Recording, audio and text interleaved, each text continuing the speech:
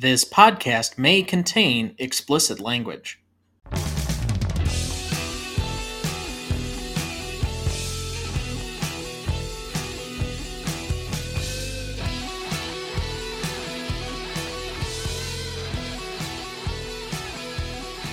Welcome to the Greatest Movie of All Time podcast, the show that uses a unique grading style to redefine what the greatest movies are. I'm Tom Duncan. And I'm Dana Duncan. We also welcome our returning celebrity guest scorer, host of the Best Picture cast, and our most recent member of the Five Timers Club with his newly minted hat, Kieran B.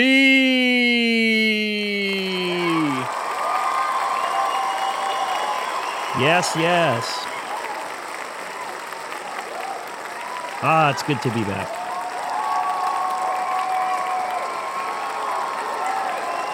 A rousing applause when you have a hat. Yeah, no, I'm told there's two bosses in this town, and I'm riding in on my mule to see what we can do about that. Now, are you the Reds or the Whites? Well, you two are the two bosses, and I'm on the mule. Oh, okay. Now, are we supposed to apologize to your mule? Well, we'll see. He's my personal mule isn't easily offended, so we'll see. All right. No, it's happy to be here, guys. Brand new year. Last time I was here, it was 2023, and we've had a calendar turnover here. So this is starting things off in 2024 and doing it with a little Clint. So I'm happy to be a part of it. Well, certainly. I mean, the last time you were on was for a Western. You're the first guest of this season, and it's for a Western. Absolutely, and we've I think the one before that was a Clint. That is correct. With Gran Torino. So good, everything's tying together here. And today, this is a super intriguing one here, and I feel like my most pressure. This is probably the biggest capital I important one here, and should be a fascinating rubric today because there's a lot of different angles on this one. I think that's pressure you're putting on yourself, because certainly neither of us are stressing this one out. But given the importance that Mr. Eastwood plays for you, boy, you better not let him down. We shall see. Tonight, for our 197th episode, we discuss the first film of the alleged Dollars trilogy from 1964, directed and written by Sergio Leone, with Adriano Bolzoni, Mark Lowell, and Victor Andres Catena. Music by Ennio Morricone. Starring Clint Eastwood as Joe, or, if you prefer, the man with no name, despite having a name. Marianne Cook as Marisol. Gian Maria Volante as Ramon Rojo. W. Lakshmi as Sheriff John Baxter. Sieghart Rupp as Esteban Rojo. Joe Edgar as Pipero. Antonio Prieto as Don Miguel Rojo. Pepe Calvo as Selvanito. Margarita Lozano as Consuelo Baxter. Daniel Martin as Julio. Benny Reeves as Rubio. Mario Brega as Chico. Bruno Carotenuto as Antonio Baxter. And Aldo Sambrelli as Manolo. And Chef Boyardee as Spaghettio.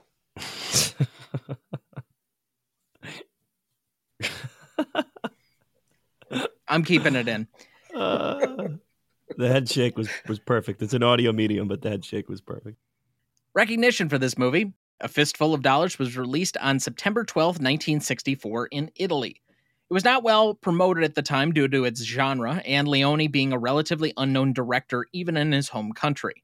However, despite the initial negative reviews from Italian critics, at a grassroots level its popularity spread, and over the film's theatrical release, it grossed 2.7 billion lira. Now, before you think that that's a huge number, that's only equated to $4.375 million in US dollars. More than any other Italian film up to that point. So at least it had that going for it. Most critics dismissed the film at the time either during its initial Italian release or its later release in 1967 in the US. Nevertheless, the retrospective reception of A Fistful of Dollars has been much more positive, noting it as a hugely influential film in regards to the rejuvenation of the Western genre. Rotten Tomatoes currently listed as 8th on their list of greatest Westerns, and Quentin Tarantino, in a press release for the 50th anniversary celebration, described the film as the greatest achievement in the history of cinema. High praise. The film is not without controversy, as it was effectively an unofficial and unlicensed remake of Akira Kurosawa's 1961 film Yojimbo, written by Kurosawa and Ryuzo Kikushima. Kurosawa insisted that Leone had made a fine movie, but it was my movie. This led to a lawsuit from Toho, Yojimbo's production company. Leone ignored the resulting lawsuit, but eventually settled out of court, reportedly for 15% of the worldwide receipts of A Fistful of Dollars and over $100,000 in total. Leone has disputed this origin for the film, citing Carlo Goldini's Servant of Two Masters, which has the basic premise of the protagonist playing two camps against each other. Leone asserted that this rooted the origination of Fistful/Yojimbo in European and specifically Italian culture. The Servant of Two Masters plot can also be seen in Dashiell Hammett's detective novel Red Harvest. Leone himself believed that Red Harvest had influenced Yojimbo. Quote, Kurosawa's Yojimbo was inspired by an American novel of the series noir, so I was really taking the story back home again. A Fistful of Dollars currently holds a 98% among critics on Rotten Tomatoes, a 65 score on Metacritic, and a 3.9 out of 5 on Letterboxd. So as we start every week, Dad, what is your relationship to this movie? This is one of these, again, going back to the 70s when you would have the movie of the week that would be on one night. And this was always the $3 trilogy movies would be on periodically. And whenever they were on, my dad would be sitting there watching them. And so if I wanted to watch television, at that time you only had one television in the house, usually. You watched it. You only had 3 networks, so you only had one of 3 options. And so my dad always watched it. So I saw these movies probably 3 or 4 times by the time I was a teenager. You couldn't just stream Netflix on your phone? Yeah, no, that's right. I know it's an alien culture to most. I'll have to admit, I think I might have seen this only one time, and it was probably in middle school. So I don't remember almost anything. So it was like watching it for the first time. Usually when I pull out a Dollars Trilogy movie, it's been GBU. Yeah, for me, I actually saw this one. Well, Good, the Bad, and the Ugly is one of my all-time favorites. We did our top 10 lists over at Best Picture Cast. That made my list, and so most of my relationship is with that movie. I saw this one, Fistful of Dollars, for the first time during 2020 life. Let me catch up on this. We got some time. And I actually saw this on the big screen last month. The theater by me, I'm blessed to have an amazing independent theater by me that plays classics. Actually going to go see Hitchcock's 39 Steps tomorrow. But yeah, so they played the Dollars Trilogy in December. Now, I did not get to For a Few Dollars More. So I went to 1 and 3. 3 days in a row of The Man with No Name is a little much. I had to have a day off in between. And I had only seen it in 2020, but even then, 3 years later, it was kind of like seeing it for the first time. So I don't know if this movie has that sort of effect, but I obviously revisited it again this week. So this was my 3rd time seeing it. Yes, I can also appreciate that I too watched this one, watched the full version of A Few Dollars More, watched half of GBU, and got in about half of Yojimbo just in case, so that I could do the real novelty comparisons when we get to that one. Because unlike most times when classicness is our toughest category, I think novelty will be the toughest category to score this time. Totally agree. I have never seen Yojimbo, so I can kind of only imagine. Saw some of the shot by shot comparisons on YouTube, but I've never seen the full film. Like I said, I only got to half of it, but I think it is actually a very different movie. Okay. Different tone, different sensibility, but we can get into that a little later. So I'll tease that now, but I'll have some more thorough comments on it later. It's not like Gus Van Sant's Psycho, shot for shot. No, with the exception that Vince Vaughn and Anthony Perkins are vastly different actors.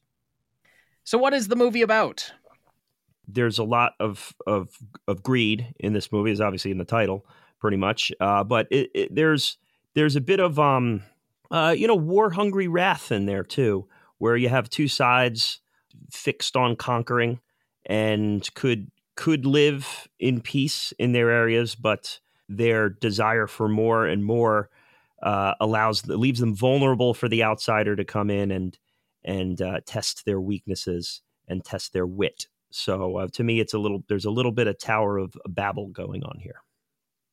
It's funny that you mentioned that, because I also went Old Testament on this. Think of the amount of commandments that are broken in this particular movie. Thou shalt not kill, lie, steal, have other gods, specifically money, covet thy neighbor's wife, or commit adultery. I think we crossed the Rubicon of at least 7 there. And are they honoring their father in there too? As the brothers are kind of defying the father a little bit, right? Sure, I'll take it. Yeah. So, I mean, is there a Saturday somewhere in the course of this? So we disrespected the Sabbath day? Other than that, I mean, they're probably golden. There's some grave digging. That's got to be a commandment. So if there's a bunch of locusts that come out of nowhere at the end of the film, we know why. There you go. I won't make that joke. Why not? You're doing every other joke. Nah. He's still riding high from Chef Boyardee right now. That was if I just start cracking up in the middle of this out of nowhere, it's because I'm still thinking about that joke. Dad, do you want to give yours? You want to weigh in? Or? Sure. Okay. What the movie is about is, when I was a kid, we had been out west, and so I kind of got into Western history and stuff, and they used to sell these old West magazines with stories of gunfighters and cowboys and all these heroes. You know, they glorified them. But they were a bunch of, cutthroats. They basically were just trying to be greedy to grab as much money as they could. Or I think in his case, I think he just enjoyed the intellectual sparring that it took to just screw with all these people. And I think it was almost a sadistic quality to it.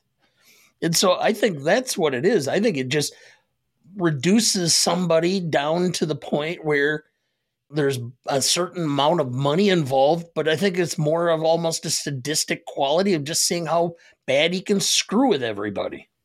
Yeah, very, very Bugs Bunny of him, I mean, I really had a hard time digging beneath the surface layer on the movie as to what it's really about, because it does seem very surface level.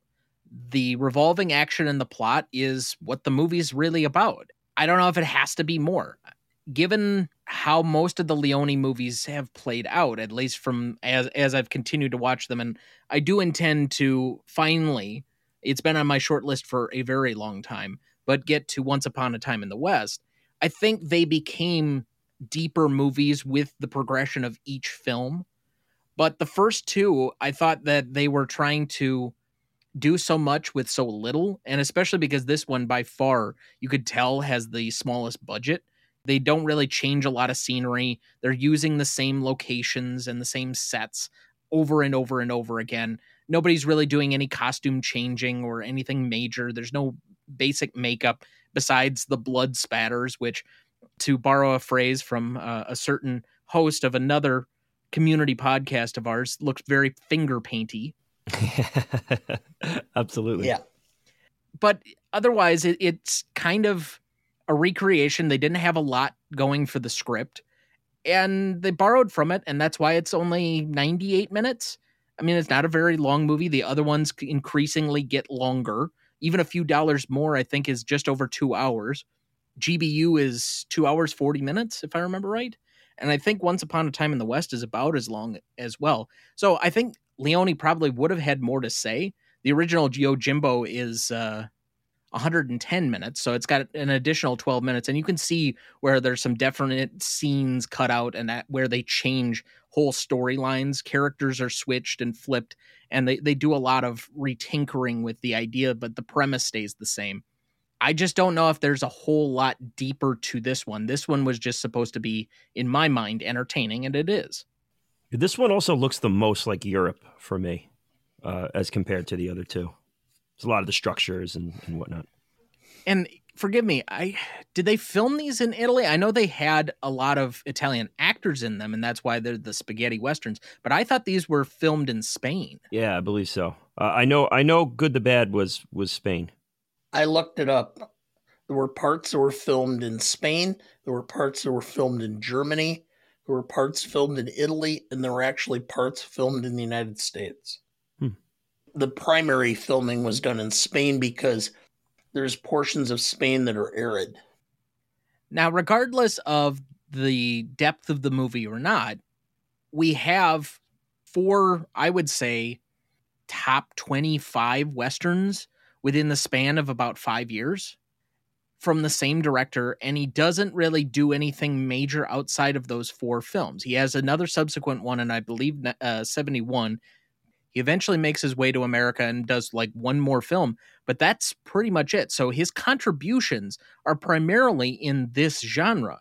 And yet, I would argue he has not only a reinvigoration or a re-inspiration of the genre itself after the Western had kind of been overplayed or overdone in America, particularly from the white hat versus black hat, which even Clint commented that one of the major differences he was looking for in playing something else was once he got off of TV, got off of Rawhide, he wanted to do less good hat versus bad hat type of acting and do something that was much more layered.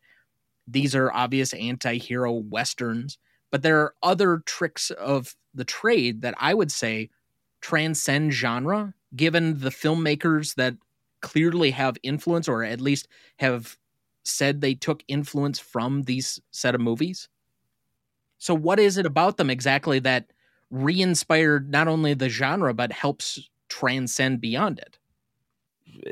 Now there were spaghetti westerns before this, but they were not commonly accessed. It wasn't like that was a thing that people do. I mean, they were done, but this is what popularized it and kind of opened the door for that to be a fixed thing within the industry.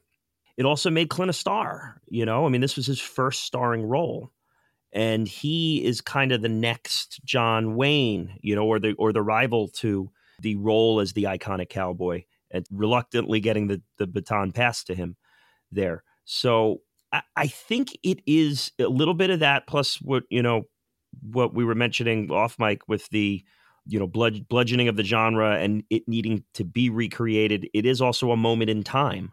I don't know that Sergio Leone and Eastwood were necessarily looking to change the course of cinema as they were putting this particular film together, even if that's what they more or less did. Does anybody really set out, and when they say they're going to change a genre or history, does that actually come to pass? It's usually people who do it accidentally by just putting their own spin on things, something that they like or that their taste is a little bit different, or they combine things that weren't previously thought to be able to be combined or that nobody had thought of before. I think one of the biggest incorporations, and one of the things that stuck out to me was this morning as I was finishing A Few Dollars More, just the score was going. And my mother walks out to get coffee, turns from 2 rooms away and says, "Have you really gotten into Westerns again lately?" And I'm like, okay, you've recognized at least multiple scores that Morricone did, and that they're in a specific subset of a genre. So there has to be some like connective fiber between the scores and between obviously Eastwood, the look of the movies, the extreme close-ups, the tension between certain scenes. And yes, there are the obvious cliches of the gunfighter and then testing somebody else and getting into some sort of duel at the end of his movies. That happens in just about every one of these. I mean, those extreme close-ups for particular tension, you can see that in a lot of movies. I've seen that in Scorsese movies. I've seen that in Tarantino movies. I've seen that in Peckinpah movies. Obviously, you see it in Clint's movies. Not The Rookie, but other movies, better movies. Well, all right. Let's put it this way. Okay, each generation has a tone. Coming out of World War II, the tone was that those who came back survived, and they threw caution to the wind because they were going to live. They saw death. They survived death. and they were just interested in the hedonistic aspect of it, which led to the whole sexual revolution and the Playboy clubs and all that. The next generation started out in Vietnam and realized that so much of what was being told to them by their parents was wrong, that when films would come out and they were counterculture, they were against the norm, they spoke to that generation. And that's what made them so iconic and what made them so important in the genre. It was whenever you put a film out in a specific area, a genre, and it spoke to that generational tone, then that became an iconic moment for film. So I'll just combine two of the things that both of you have mentioned so far and steer us in a slightly different direction. But if redefining a genre is a moment in time, put us in that moment in time, Dad. You're usually the more historically inclined of any of us on this particular show. I mean, the Western is somewhat overkilled in America to the point that we're having to shift these into completely other countries. But at the same point, we have an influence of European directors. This is about the same time that we get Fellini and Godard and the French New Wave around this time. What is it exactly that we get out of this time period that makes these historic? So let's go back a second, which was that in the 1950s, there were a lot of Westerns being done because they were popular. The studios, though, were suffering because television had eaten into people going out to the theaters on a regular basis. So the studios were looking for a way to make money. And so they would have all these elaborate sets that they had designed for films that were just sitting on the back lots being vacant. And they redefined television, which up until about the late 50s had been live television within a studio in New York, sometimes Los Angeles. The studios came up with this idea of recording films. They had all this stock, so they did a ton of Westerns, and they developed the idea of commercials instead of a company sponsoring an entire show. And so they could sell increments and do it filmed. Well, you ended up with, I think there was 28 Westerns on in 1960. It just beat the horse not only dead, but to a pulp. And, it died out. So by the mid 60s, when people are starting to have questions about Vietnam, I mean, the Kennedy assassination kind of threw everybody into convulsions. There's all these turmoils, the rise of the civil rights movement, all this going on. And so they were looking for outlets. And so everything changed. Before this, what was the popular war film? It was The Dirty Dozen, which were 12 convicts who become heroes. Except The Dirty Dozen comes out after this movie. It's in 67. the same. It's 67, so it's in the same era. But I mean, it leads to a whole bunch of these. From this, Clint goes a couple of years later, 3, I believe, is when Kelly's Heroes came out. Again, it's all about the counterculture. It's everybody being upset and a flip. The hero is not the hero. The villain is the hero and rubs against the grain and becomes the ultimate success in the film. And that's what these films are more or less about. It's speaking to a frustrated generation that is experiencing all kinds of chaos, and they're rooting for someone to succeed who should not succeed. And that's what speaks to them because of the circumstances and events going on at that time. We're also getting inundated with musicals at this time, right? In the mid 60s. Yeah, one you just covered. Yeah, My Fair Lady, right there, smack in the middle of it. But it's year after year. It's Mary Poppins, it's My Fair Lady, Sound of Music, and so on and so forth. One of the things that listening to your back catalog that I guess I've realized looking through it, but you can only do it if you're looking at the full list of Best Picture winners, is that certain eras can be defined by what wins. So right about, I would say 57 through about 68, it's primarily the musicals, the stage adaptations, and the epics that are the big Hollywood favorites.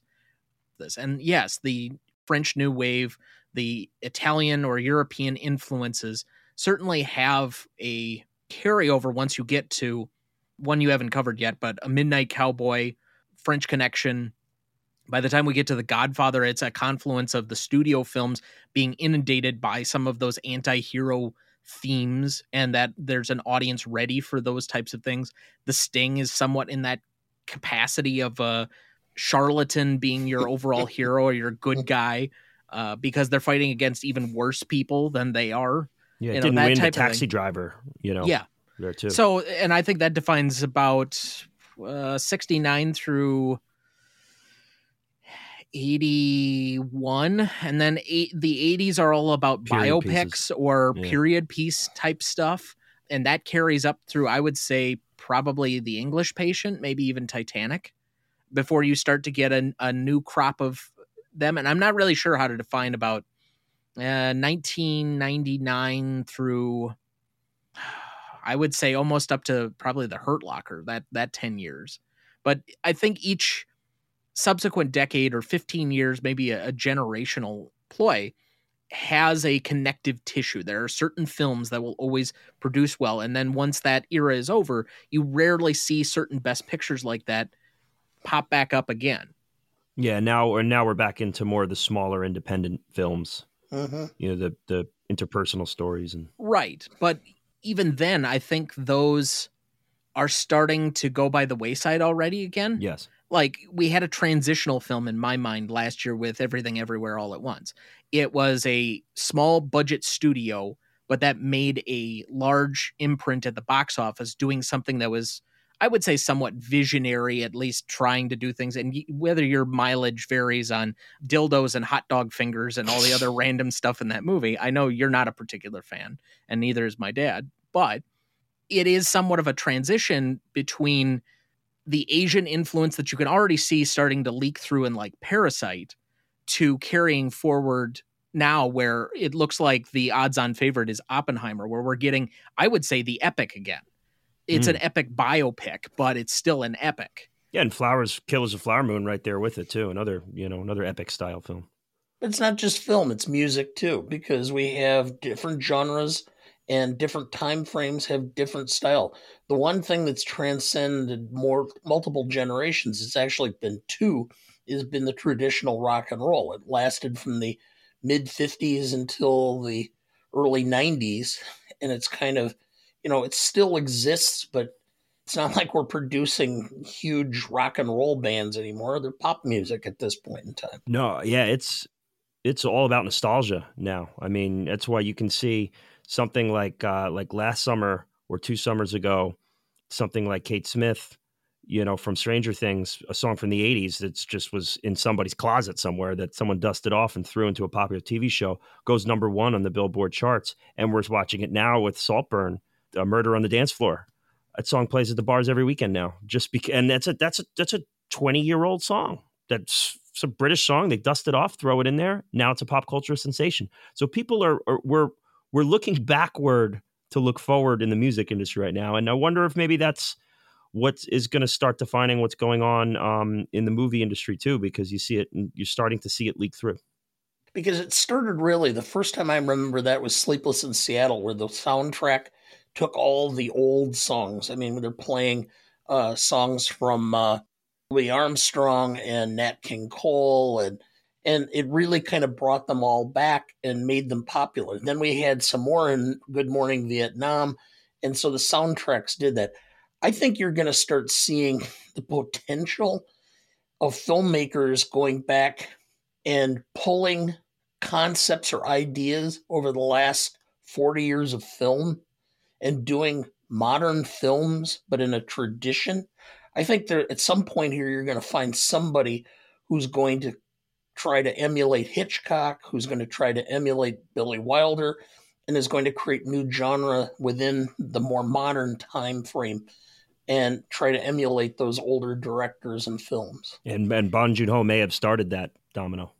We've already compared multiple modern filmmakers to the newer version of Hitchcock, whether that's Jordan Peele or Emerald Fennell or how many other people. Or Bong Joon-ho. Sure.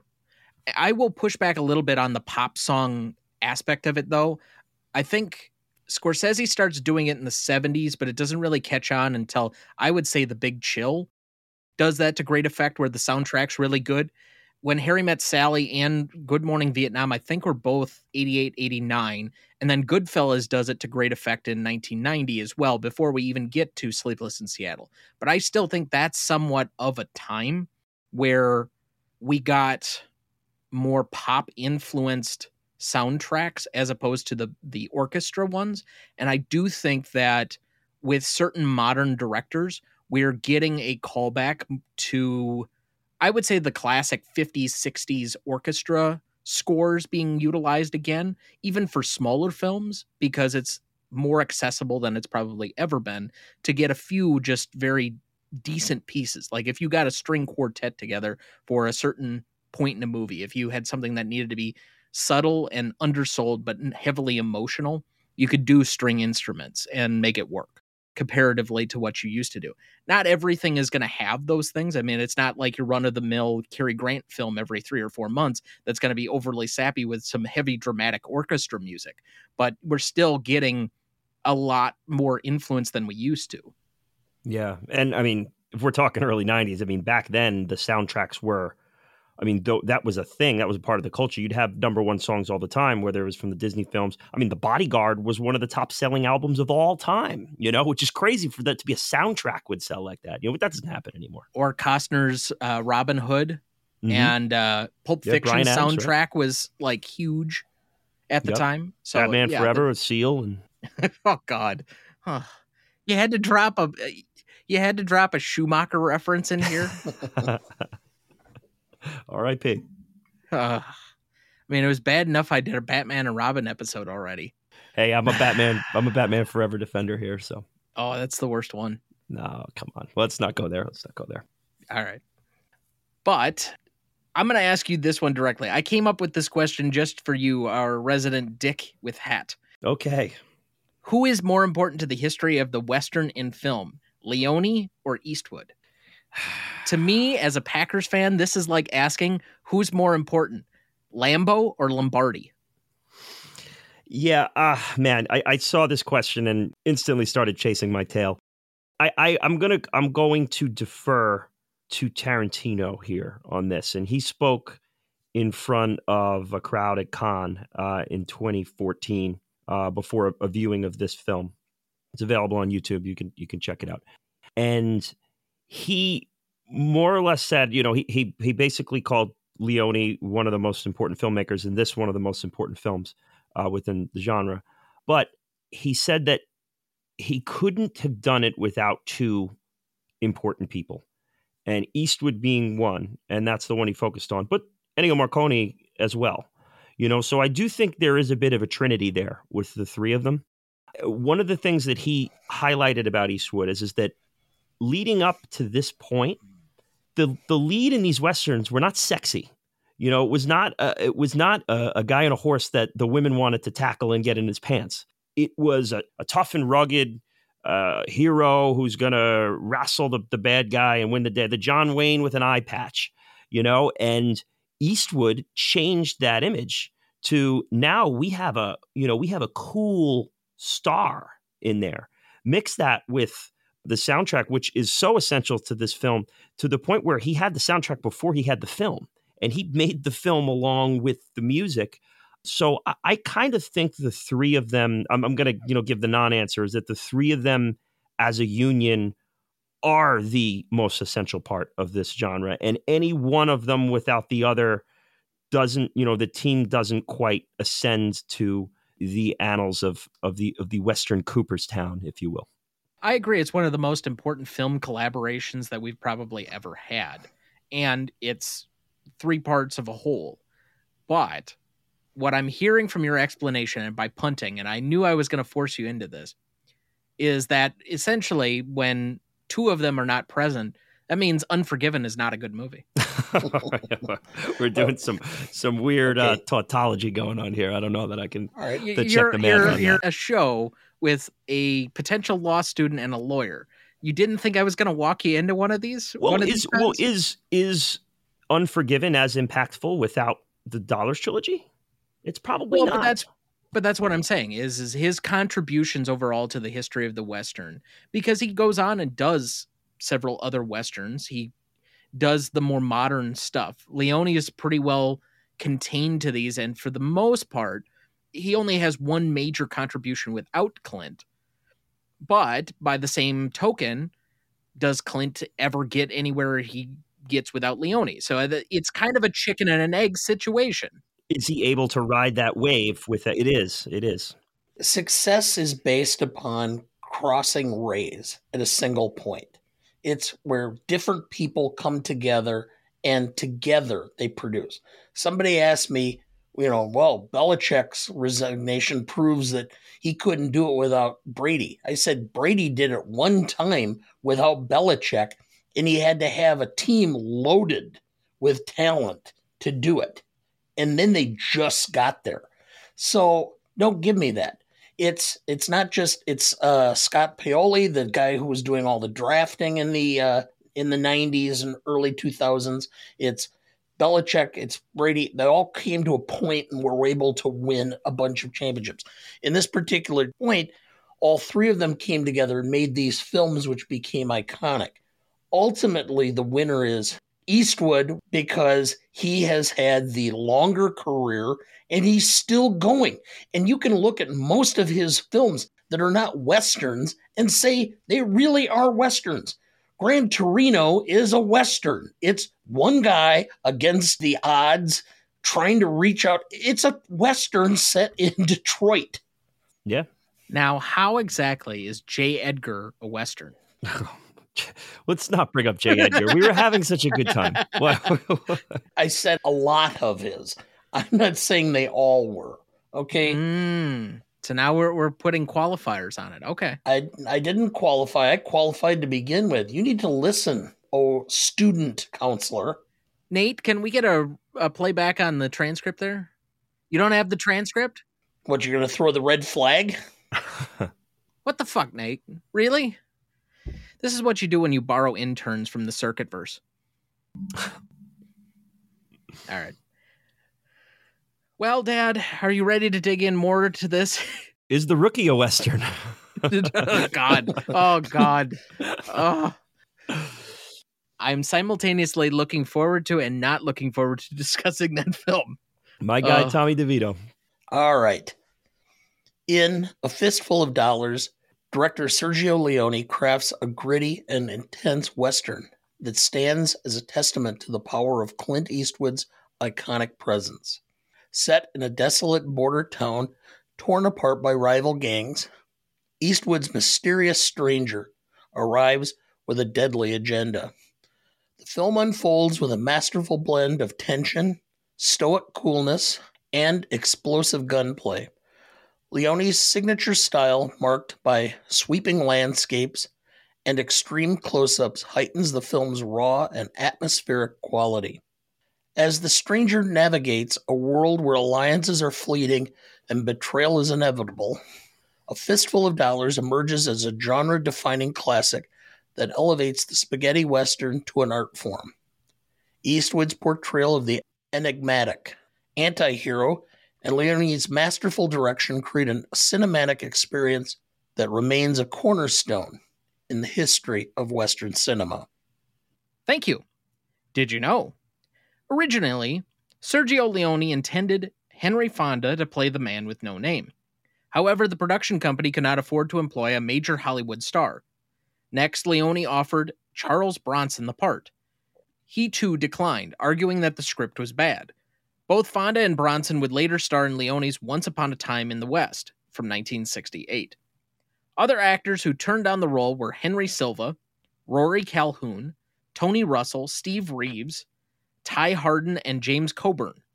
Leone then turned his attention to Richard Harrison, an expatriate American actor who had recently starred in the first Italian Western Duello nel Texas. Harrison, however, had not been impressed with his experience in that film and refused. The producers presented a list of available, lesser-known American actors and asked Harrison for advice. Harrison suggested Eastwood, who he knew could play a cowboy convincingly. Harrison later stated, "Maybe my greatest contribution to cinema was not doing a fistful of dollars and recommending Clint for the part." Did you know? Clint Eastwood's contract for Rawhide prohibited him from making movies in the United States while on break from the series. However, the contract did allow him to accept movie assignments in Europe. Did you know? Sergio Leone warmed to Clint Eastwood very quickly and joked that he had only two expressions, with hat and without hat. Very disrespectful. To be fair, I think the Clint school of acting is, how do I act only with my eyebrows? I don't subscribe to any of this. Did you know? Sergio Leone was so enraptured with Ennio Morricone's score that he would frequently let scenes run longer than they should just so the music could play out fully. And we thank you for that. Did you know? Originally called The Magnificent Stranger, the title wasn't changed to A Fistful of Dollars until almost 3 days before the movie premiered in theaters. In fact, nobody had bothered to inform Clint Eastwood of the change, and, as a result, Eastwood remained virtually unaware of the positive buzz surrounding the movie until an agent pointed it out to him in a Variety magazine article 3 weeks later. And with that, we will take our first break. We'll be right back. Before we jump back into the episode, next week for our 198th episode, we stay in the year 1964, but instead discuss another Stanley Kubrick classic with Dr. Strangelove, or How I Learned to Stop Worrying and Love the Bomb. Written and directed by Stanley Kubrick with Terry Southern and Peter George, music by Laurie Johnson, starring Peter Sellers, Sterling Hayden, George C. Scott, and Slim Pickens. You won't want to miss that one, so watch ahead of the show by searching the Real Good app to find where it's streaming for you. That's REELGOOD.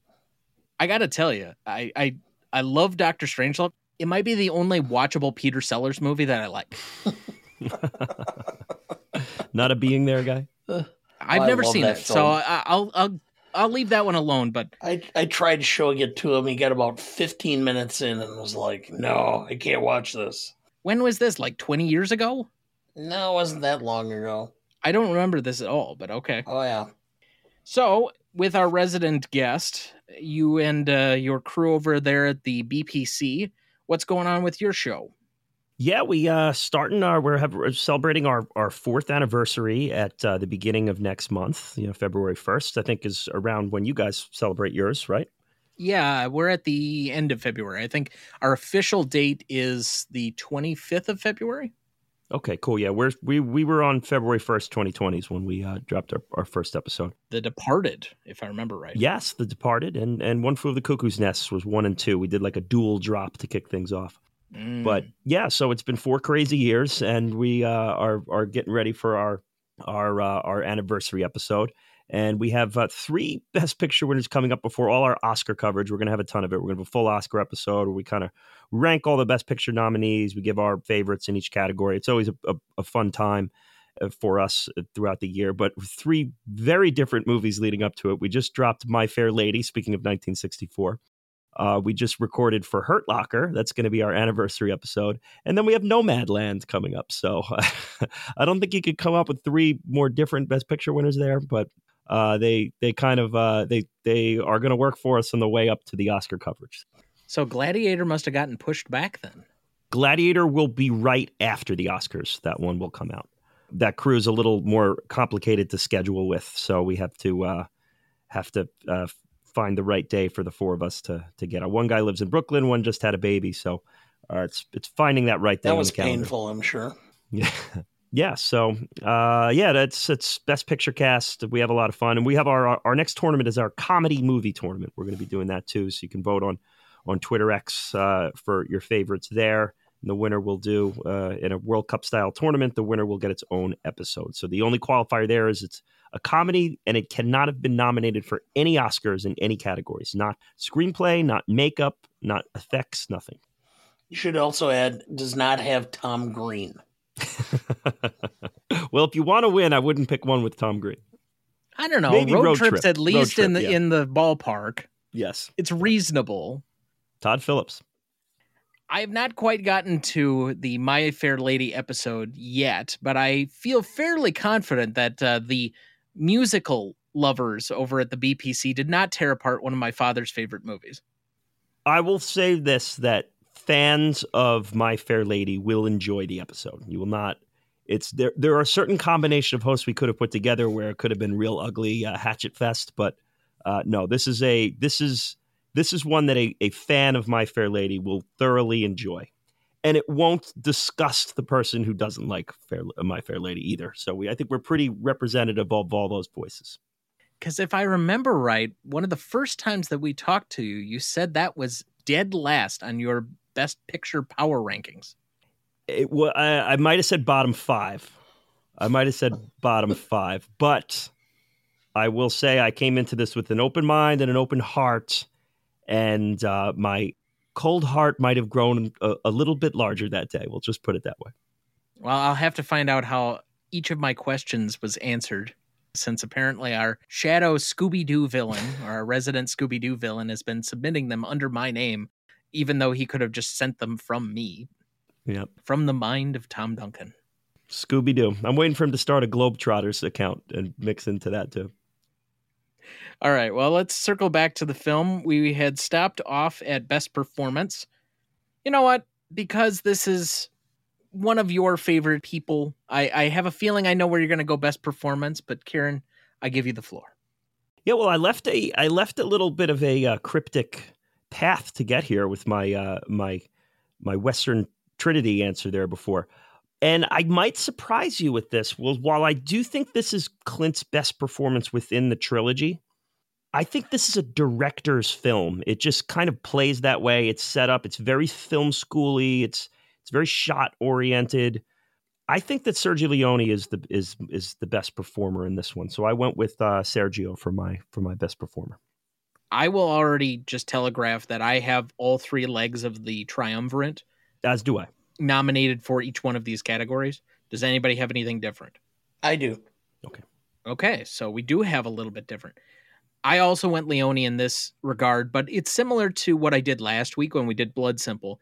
He was a relatively unknown director. He'd done 2 smaller movies, but to take his vision on, I wouldn't say for the first time, but to expand upon it, I always give a little bit more credit because I think they are more of the ultimate creator than anybody that's necessarily on screen or that they did individual. They are the master of all the sum of the parts.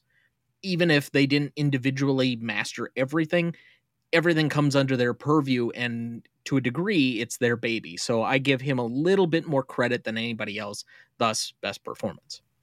I had Leone also. 3 for 3. I mean, this is a director's film as far as I'm concerned.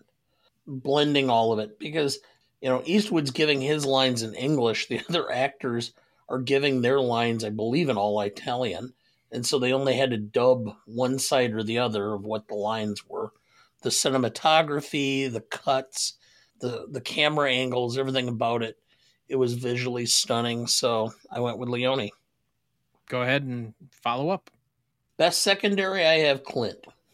I really think he did a pretty good job overall. I mean, most of his lines are said between his teeth. He kind of always talked like, and almost every film is kind of like that. He's a very facially expressive actor. Tom was commenting about the eyebrows, but it's not just that, it's the squint of his eyes. Or even, and I can't remember which Dirty Harry film it is where he comes out and he's going to shoot and he's eating a hot dog and he continues to chew the hot dog. It's the original Dirty Harry. Was it in that one? Okay. Because you just watch that and you're going, he's so matter of fact of pulling out his gun and shooting a suspect in a tense moment. He's just continuing to chew.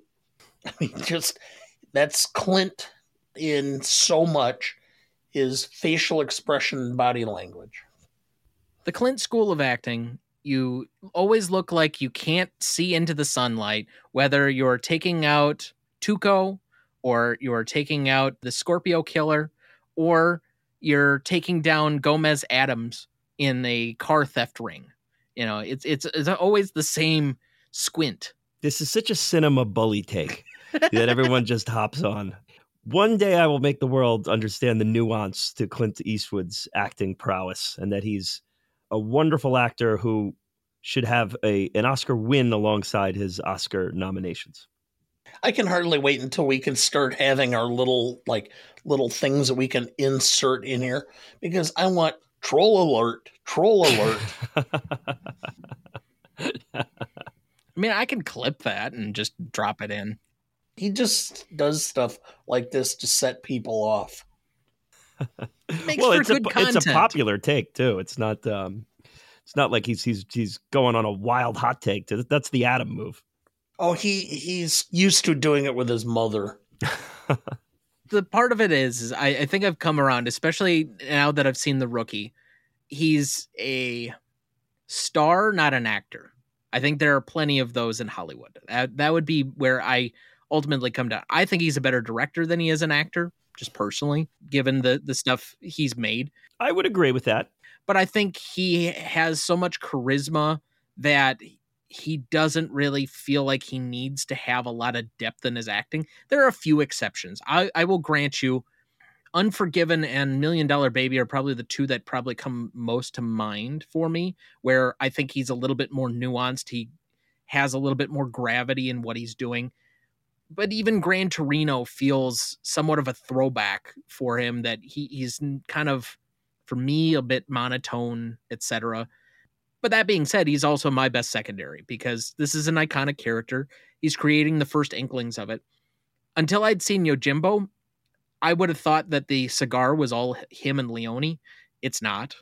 Unfortunately, that was Mifune, and he had like a toothpick the whole time. So that even small detail was copied over from Yojimbo, even though I would say they're two different films. But he creates a gravitas, a new type of Western iconoclastic hero, and I would say in doing so kind of creates the modern Western. Yeah, he's my secondary as well. And I probably said this in the Gran Torino episode when you I think one of your questions of the day was, is Clint a good actor? I think we might have gone into that a little more depth. But his style of acting is the intuitive, my wheels are turning and my mouth isn't, and he does a lot of reacting to the actors around him.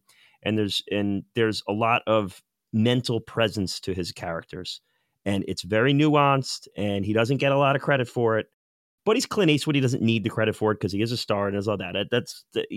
But it's also kind of like when people say Jack Nicholson's just Jack Nicholson in every movie he's in.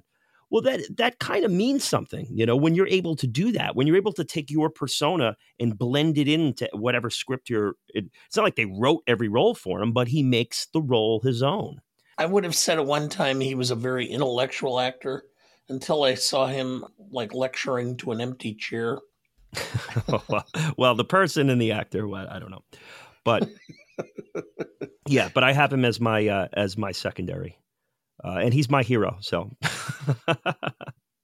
if you want to undercut Clint in any moment, make other people watch The Rookie. That's all it's going to take. It's deserving of its 24 rating on Rotten Tomatoes. Compared to his acting on 2.5 Men, Charlie Sheen should have won Emmys for 2.5 Men compared to this. He did. Yeah. Anyway, so then I have to assume, given that you and I have both gone 2 for 2, that we're married on Morricone also for charismatic. Yeah, and I don't know what the back catalog history is of composers getting most charismatic. I thought that was kind of a little bit of a long shot there for me for this one. So you'll have to fill me in on that. I know I nominated him for GBU when we did that episode. I can't remember for what. I think it might have been for best overall performance, because that score is so iconic. Yeah. And I think I did the same for John Williams when we did Jaws. There are two people that by far have created iconic scores, but I'll just say he gets my most charismatic because I can't get these stupid scores out of my head. I've been whistling them for 4 days. Yeah. Yeah, the score in this really makes this movie crackle like a campfire. I mean, it is a character within the movie popping out behind corners and alleyways. It's really fun score, and it adds so much to this film. So yeah, that's my most charismatic. I would love to see someone do a retrospective where they take all three major scores, or for that matter, since I haven't seen Once Upon a Time in the West, maybe four scores, and blends them all together and just reuses bits and pieces and makes them flow from one to the other and back and forth over and over again in like some sort of Morricone symphony. I think that would be impressive as hell, but all three of them borrow similar elements but are distinctive to themselves.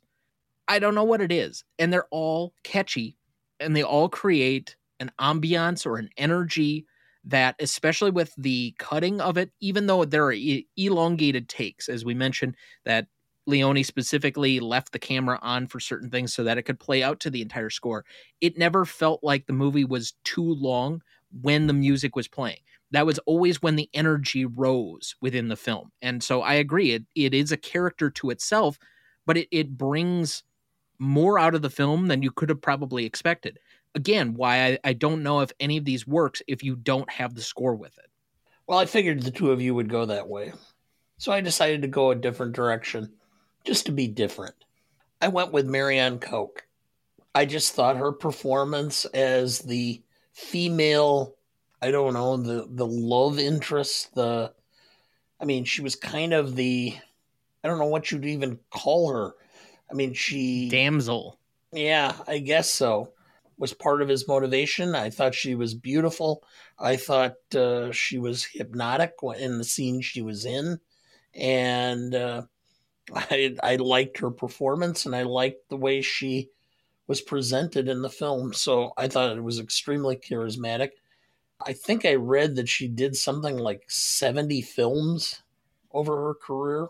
And it wasn't even that long of a career because she kind of retired when she got middle-aged and married. So she was in high demand in Europe. And I just thought she was beautiful and really gave a real strong, charismatic presence when in the scene she was in. Piercing blue eyes. Oh, yeah. See, personally, I thought the most charismatic, if you don't go with the score, for me would have been Gian Maria Volante as the heavy, the Ramon part of it, especially because he pops up again in A Few Dollars More as the heavy in that film. He was the one that really popped out to me, the one that was the more memorable figure. To me, the villains in this were one of my issues with the film. I thought there could have been more charisma on both sides, and the conflict between the two could have been a little more vibrant. That's kind of like one of my overall complaints of this movie is, the brothers, I mean, it sounds stupid to say the brothers look too alike, but I mean, I feel like there could have been more distinction to their looks. Even the Baxters there's not much character to the Baxters. I wanted more out of the villains in this thing.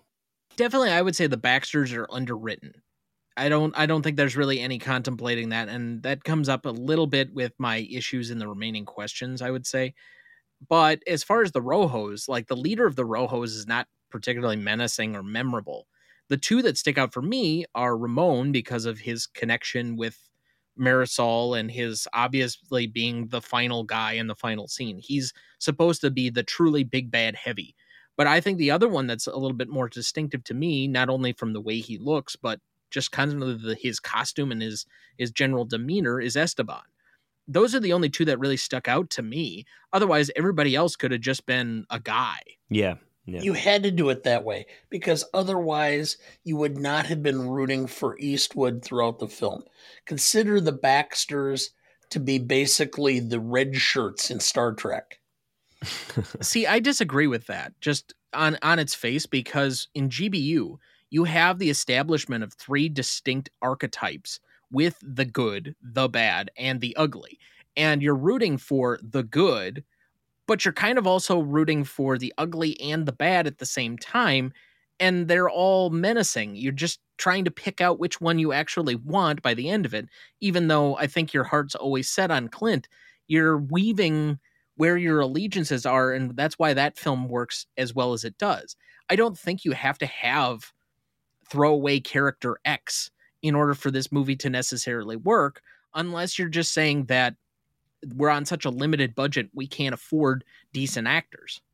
I think this was made for like $200,000 or less. Yeah. Well, anyway. So let's move to best scene then. I actually added one this morning to the original list I gave you guys, but I have Joe Takes on the Baxters, which is the first time that we really see him kind of in action. And I always love those kind of scenes where you get your comeuppance.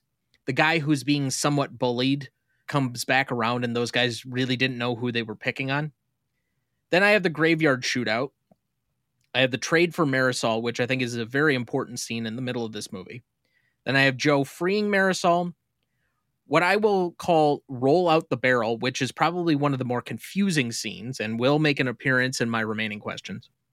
Joe actually escaping, destroying the Baxters, which is them trying to burn their house down, which again will come back up later. And then the final shootout. Did you guys have any to add? I think that's pretty good. Yeah, those are the ones. I have nothing else. The one I kind of left out, but I thought about including it, is right when he's riding into town and we kind of get that introduction with, I can't remember the character's name, Juan de Dios. And then he's never seen again. He plays a much more important role in the Yojimbo part of it, or that movie in particular. He doesn't really come back up at all in Fistful. So I kind of left that out for partly that reason, is he has no comeback at all, but you could take the defining early scene of how you've structured the town, but even that conversation, that dialogue is very expositional. And so I don't know how important it truly is compared to the other, I would say, much more action-heavy scenes. So out of these, what do you think is the best scene? Dad, let's start with you. I love the graveyard scene because not only is it the graveyard scene, it's interspliced with other parts of the film of what Eastwood's character is doing at the same time. And to me, it's just well done. And I think it's a pivotal moment. And you kind of chuckle about how he was able to be so deceptive and play the two sides off with just two corpses.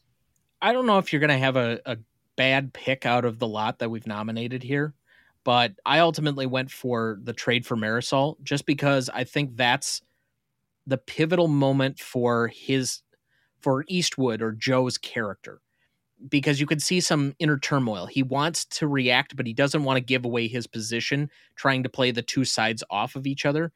I have to imagine in that moment, he's telling himself, I have to help this woman, but I can't do it right now.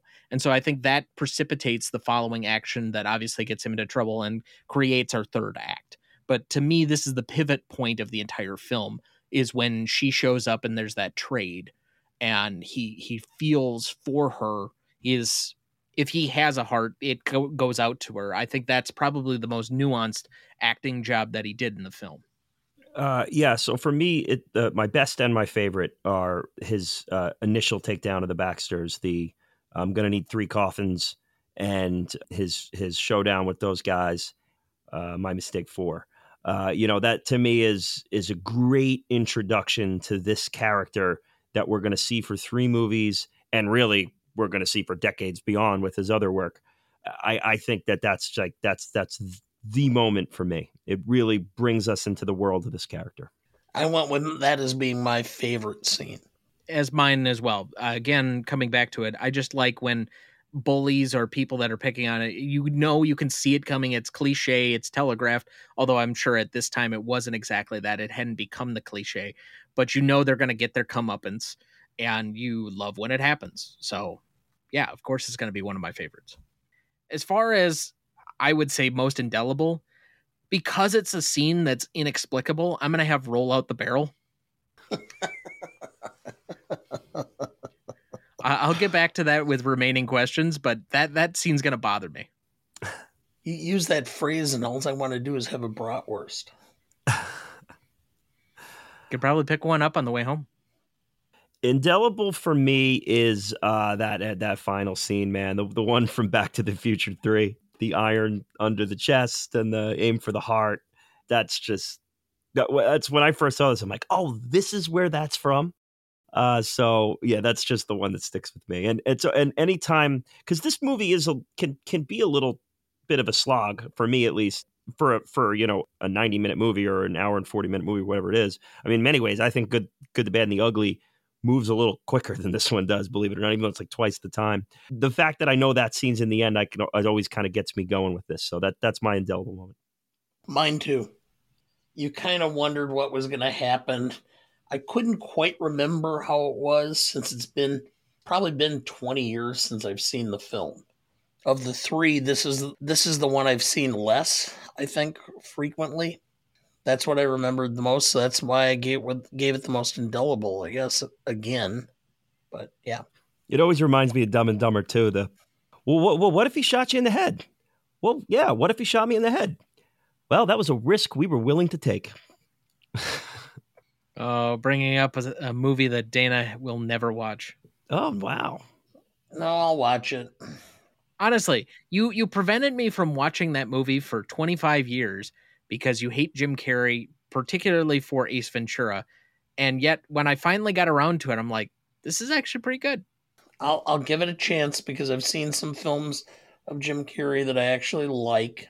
Like The Truman Show and Eternal Sunshine. Yeah.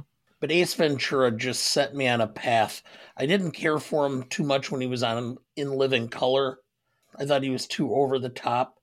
And then I watched Ace Ventura, and your mother and I we were watching it with you. You must have been about 3 or 4. And when they did the bathroom scene and he comes out and he goes, "Woo, don't go in there." And you're just rolling on the floor laughing. Your mother says, "I think it's time for you to go to bed, young man, and we to turn this film off." Good choice, because it gets a lot dicier from there. Dumb and Dumber, at least he's sharing the screen a lot. It's not just like the Jim Carrey show. He's got a lot of Jeff Daniels in there too. So it's a fun one. Yeah, I think Jeff Daniels probably makes that movie, to be honest. But, I'm always a Jeff Daniels guy.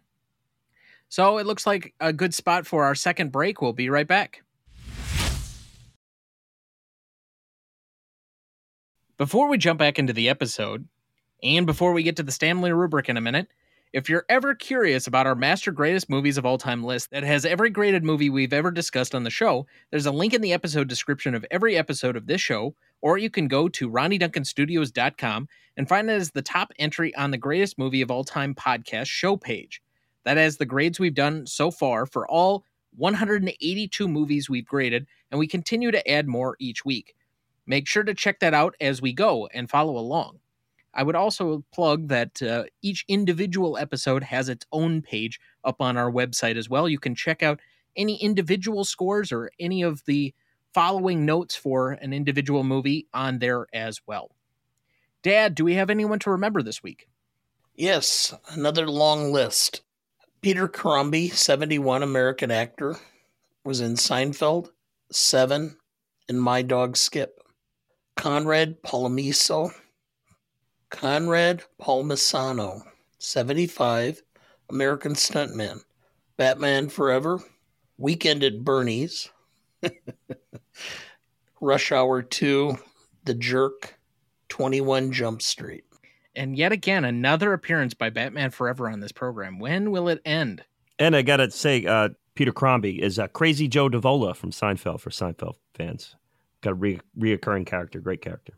Tisa Farrow, 72, American actress. Homer, Winter Kills, Fingers, sister of Mia Farrow.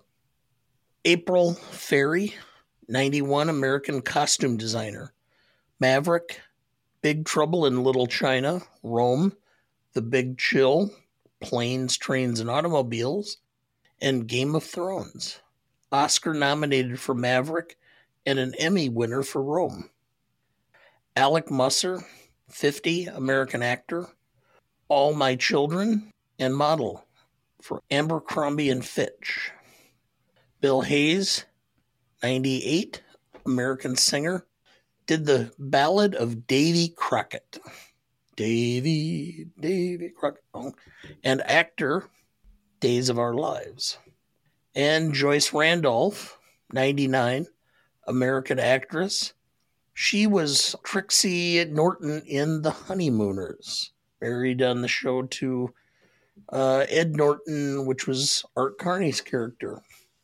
Unfortunately, I don't really have a whole lot to say on this cast of folks we're recognizing this week. I don't have any real personal connections. Anything from our guest? Just crazy Joe Davola from Seinfeld is an awesome character, dresses up like the clown in the one episode, and I think he dates Elaine, and he's just always lurking in the background around Jerry. So really well portrayed now. Kind of one of the more memorable bit characters in that one. I personally have a strong history towards, or strong feeling towards, old television. I used to watch black and white television on public TV on Saturdays instead of cartoons when I was a kid. And so they would have all kinds of different things. And The Honeymooners, even though it was only 3 seasons, was such an iconic show, and it built so much. I mean, the basic cartoon, The Flintstones, is based on The Honeymooners. And so many of the classic lines, and Joyce Randolph, to me, was always a very iconic actress in that part. And so we remember them all fondly with a moment of silence here in their honor.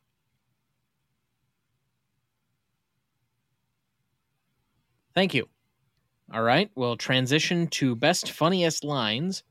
And I only have a few down. It's not a particularly memorable quotes fest from this movie, but I have a few. Top one, Joe. When a man's got money in his pocket, he begins to appreciate peace. Joe, I don't think it's nice you laughing. You see, my mule doesn't like people laughing. He gets that crazy idea you're laughing at him. Now, if you apologize, like I know you're going to, I might convince him that you really don't mean it. Joe, my mistake. 4 coffins. Chico, our orders are to make sure he does not die, but also to make sure he regrets the day he was born. Marisol, why are you doing this for us? Joe, because I knew someone like you once, and there was no one there to help. Now get moving.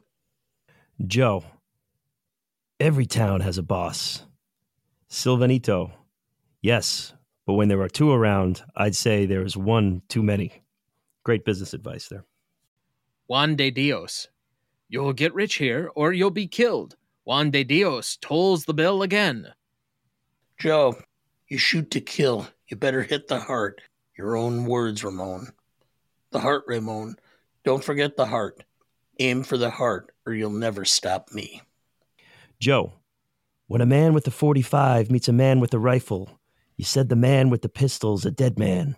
Let's see if that's true. Go ahead, load up and shoot. Joe, this is all very, very touching. Ramon, you mean you don't admire peace? It's not real easy to like something you know nothing about. I'm out. I got one more. Silvanito, my roulette wheel. That too was murdered. No one ever comes here to play. We spend our time here between funerals and burials. All right. Let's move to the Stanley rubric then. Legacy is up first. Who would like to start?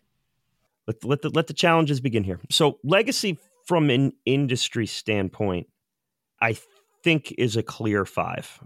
I think that this is kind of on that. It's on that pedestal. You know, it's going to be referenced in film schools. It's going to be referenced amongst famous directors. It's something that is going to be paid homage to. So I think that's an easy 5 from my standpoint. Now, the audience is tricky, and this kind of goes back to, and I think maybe I have a question that I need to get firmed up here for this one. Now, are we talking about like the general pop, or are we talking about people who watch films? Because it's like, you know, this goes back to that Casablanca discussion you had in your revisit of Casablanca. If you ask the average person on the street who doesn't watch movies about Casablanca, of course they're not going to know. But if you ask someone who watches films, Casablanca is royalty. So it's a little tricky. So what's your best? Help me get in the right mindset on that. So the place that I've usually come down when we've had these discussions, the 3 of us would be part of the industry because we create content specifically designed at or around movies and their celebration, their promotion. So we're part of the cog or the machine of that all. But the average Joe that guests on a pod, I wouldn't say is the same. They're not the creators. They may sit around and do stuff, but even film just general fans. So I have a discussion group. I would say they're part of the normal population, but they have to also be included with everybody of the normal population. Like, there are certain movies that are so iconic, The Wizard of Oz, that they transcend. And, if you've only seen maybe 10 movies, that might be one of them. And it's so broad sweeping with the amount of people that have heard of it or know certain lines, or it's seeped into the culture that it has an impact regardless of who it is you're probably talking to in, I would say, American culture. I hate to express the world at large, even though one of the biggest exports of the United States is culture, or at least has been to this point. So there are certain movies that have broadened out, like Star Wars, to a European audience has legs. Maybe not an Asian audience, because we hadn't culturally exported to those areas in the same way that I think more modern films probably have. But you can at least get a better understanding of the audience at large. Where I come down on the audience for this one, and I had us, I guess, sample or test the 20 to 25 people in our office on Monday for our staff meeting, as we mentioned on the Shane pod, which unfortunately, when you made a reference that Shane would be mentioned in the first 5 of everybody, Shane wasn't mentioned in the first 25 of anyone. Yeah, so I got a little pie. I got a little pie on my face from that one there. So yeah, unfortunately, I concede that battle. I think this, unfortunately, is one that is a recognizable name, but many details about it are going to be fuzzy. Anybody outside of Clint Eastwood, no one's going to be able to name, because there aren't any memorable actors that pop up anywhere else, because he is the star and everybody else is a European or Italian actor. So that prevents a little bit, in contrast to at least The Good, the Bad, and the Ugly. You have 3 of them, and you can say they're, especially if you're a film fan, Lee Van Cleef or Eli Wallach, you could at least give multiple people that are in that film. It's not the same here. So I think that it's going to unfortunately get a lower number than if it were just film fans. So here's where I'll go, is because the Western genre is in itself is going to struggle in this type of category, because I don't know how many Westerns, outside of the, The Good, the Bad, and the Ugly, and maybe a few more that we named last time, are fully survived in the general population. I would say there's probably a short list of 10 that transcend, and that's probably the max. It is maybe 10. But I will say this, Clint Eastwood, and it's Clint Eastwood's first lead role. And Clint Eastwood is a household name. So the fact that it's his first lead role and he's a household name will be enough for me to float it with a 3. And the presence of that final scene being in the Back to the Future movie, albeit the third one that, people sleep on a little bit, it's still from this and has made its way into pop culture through that. So I feel good with a 3 there, a 3 and a 5 for an 8 for me. Now, the one challenge that I had with this, because we primarily have, with exceptions, when we did a certain international film, such as we tried to look at either impact and significance or legacy, 3 Idiots is a good example, or Your Name, that we did. We measured it more on the audience it was intended for, which is the market it originally came out in, or if it had seeped into other similar markets in Asia, because it wasn't necessarily an American film. Where I find this category particularly difficult is, and it probably is even more difficult in impact and significance, this movie didn't come out to an American audience until after GBU. And so while it is technically the first one, if you're going American-centric, as I know most of our audience, or a vast majority of our audience, is American, does that make it a bigger difference? I think it has more to do with impact and significance than legacy. But how many people know the true order of the Dollars trilogy anyway? Yeah, but when we're talking legacy, though, even though it came out after, the performance evolved from this. So the legacy that was built in Good, Bad, and the Ugly, even though the public saw it first, it inherited into that legacy. So I'm good with my 8. I think that's where I'm staying on.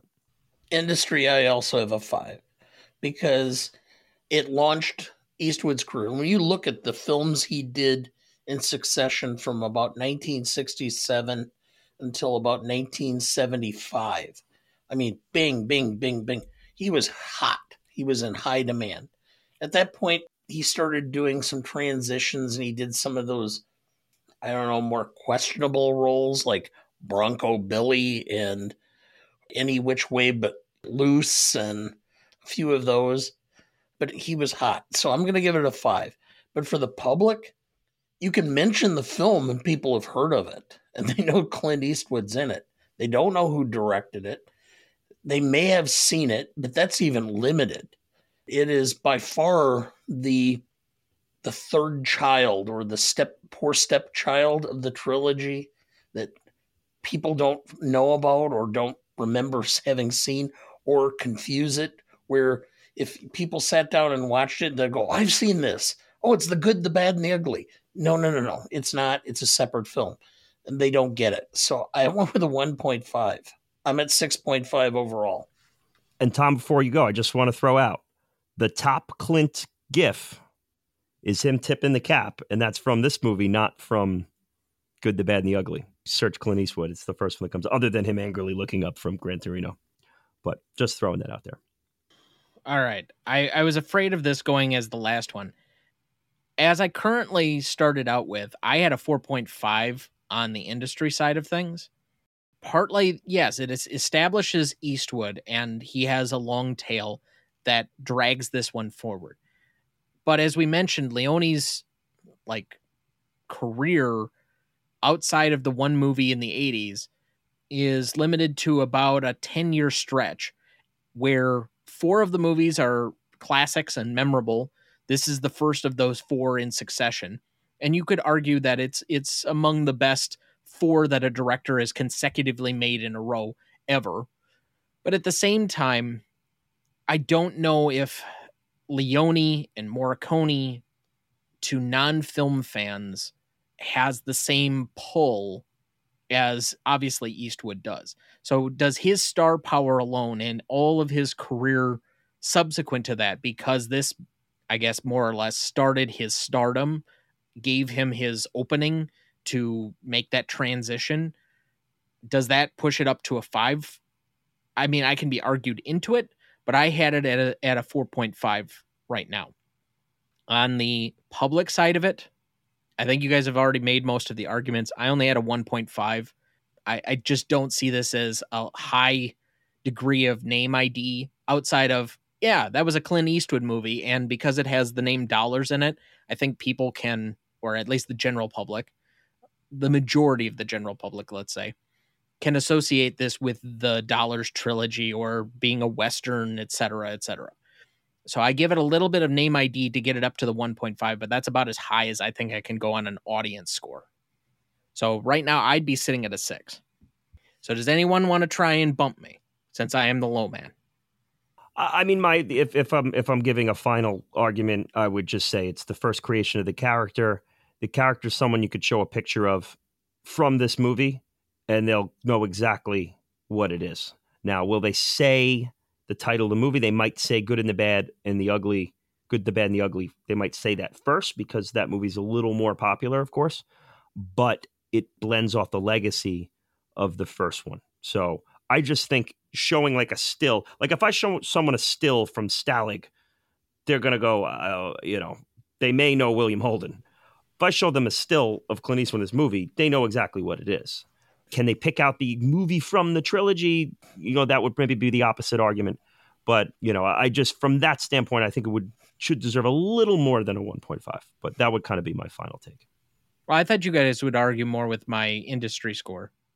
No, 4.55. It's a half a point. Yeah. Whatever. Okay. Well, then I'll leave it for now. But so that's a 6.83 average between the 3 of us. Impact and significance. Dad, why don't you lead off?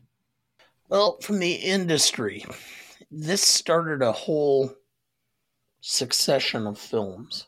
Eastwood did 2 more Leone films. He did Hang 'em High, another Western, same ilk, all within that 5-year period.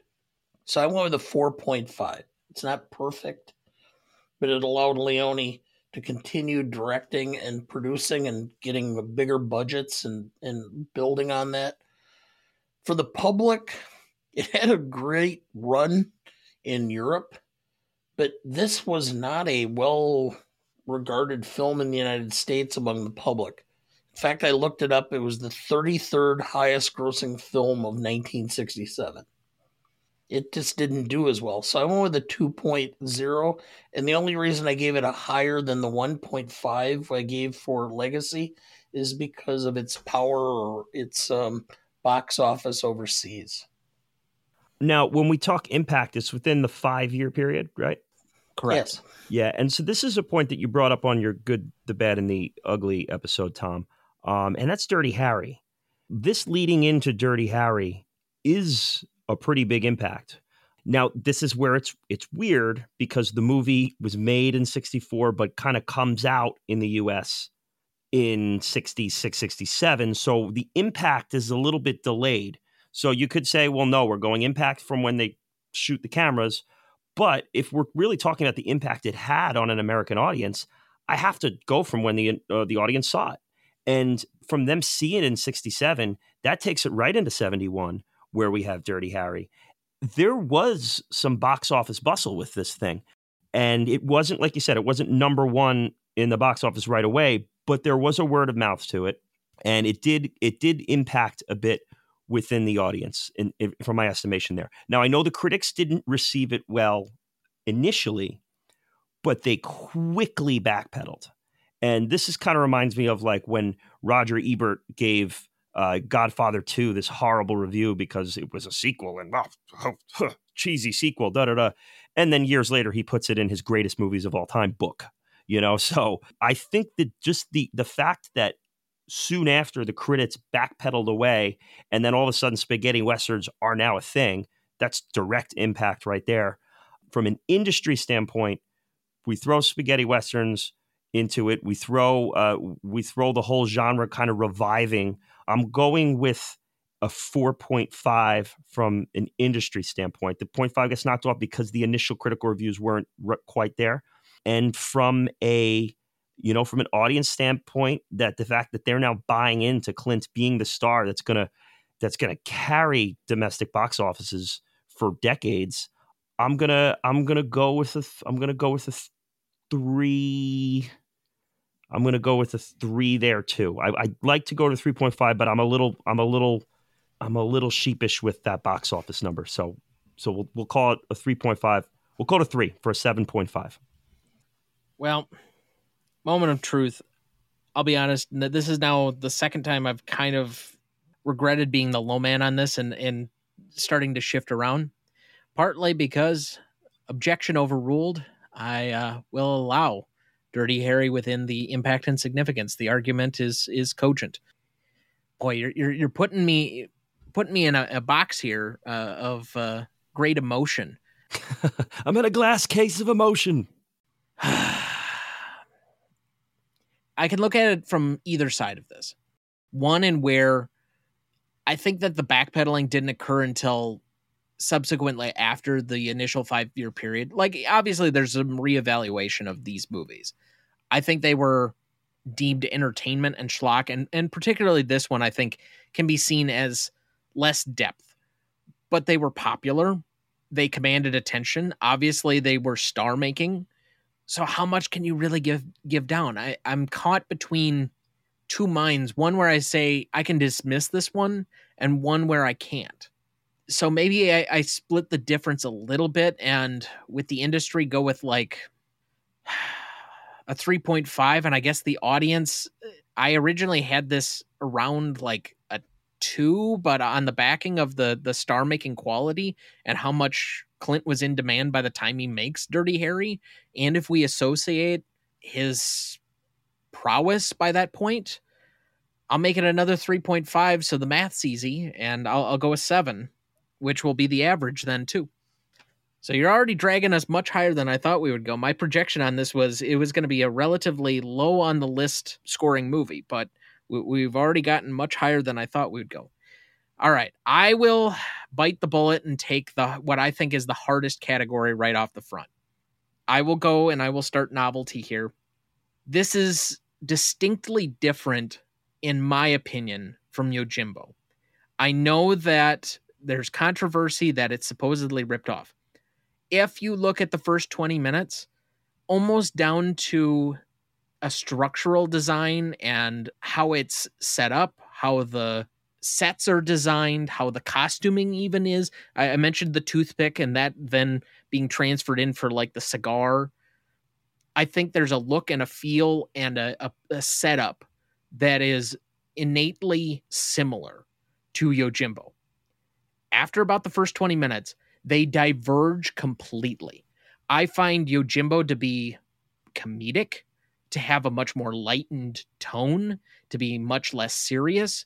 Clint plays this very grisly character who's very stern and stoic, and I think this is played in a more dramatic fashion by Leone, whereas I think Mifune and Kurosawa give us a much more, I would say it's closer to like a Shakespeare comedy where you have one guy playing the two sides off against each other and they're both somewhat buffoonish.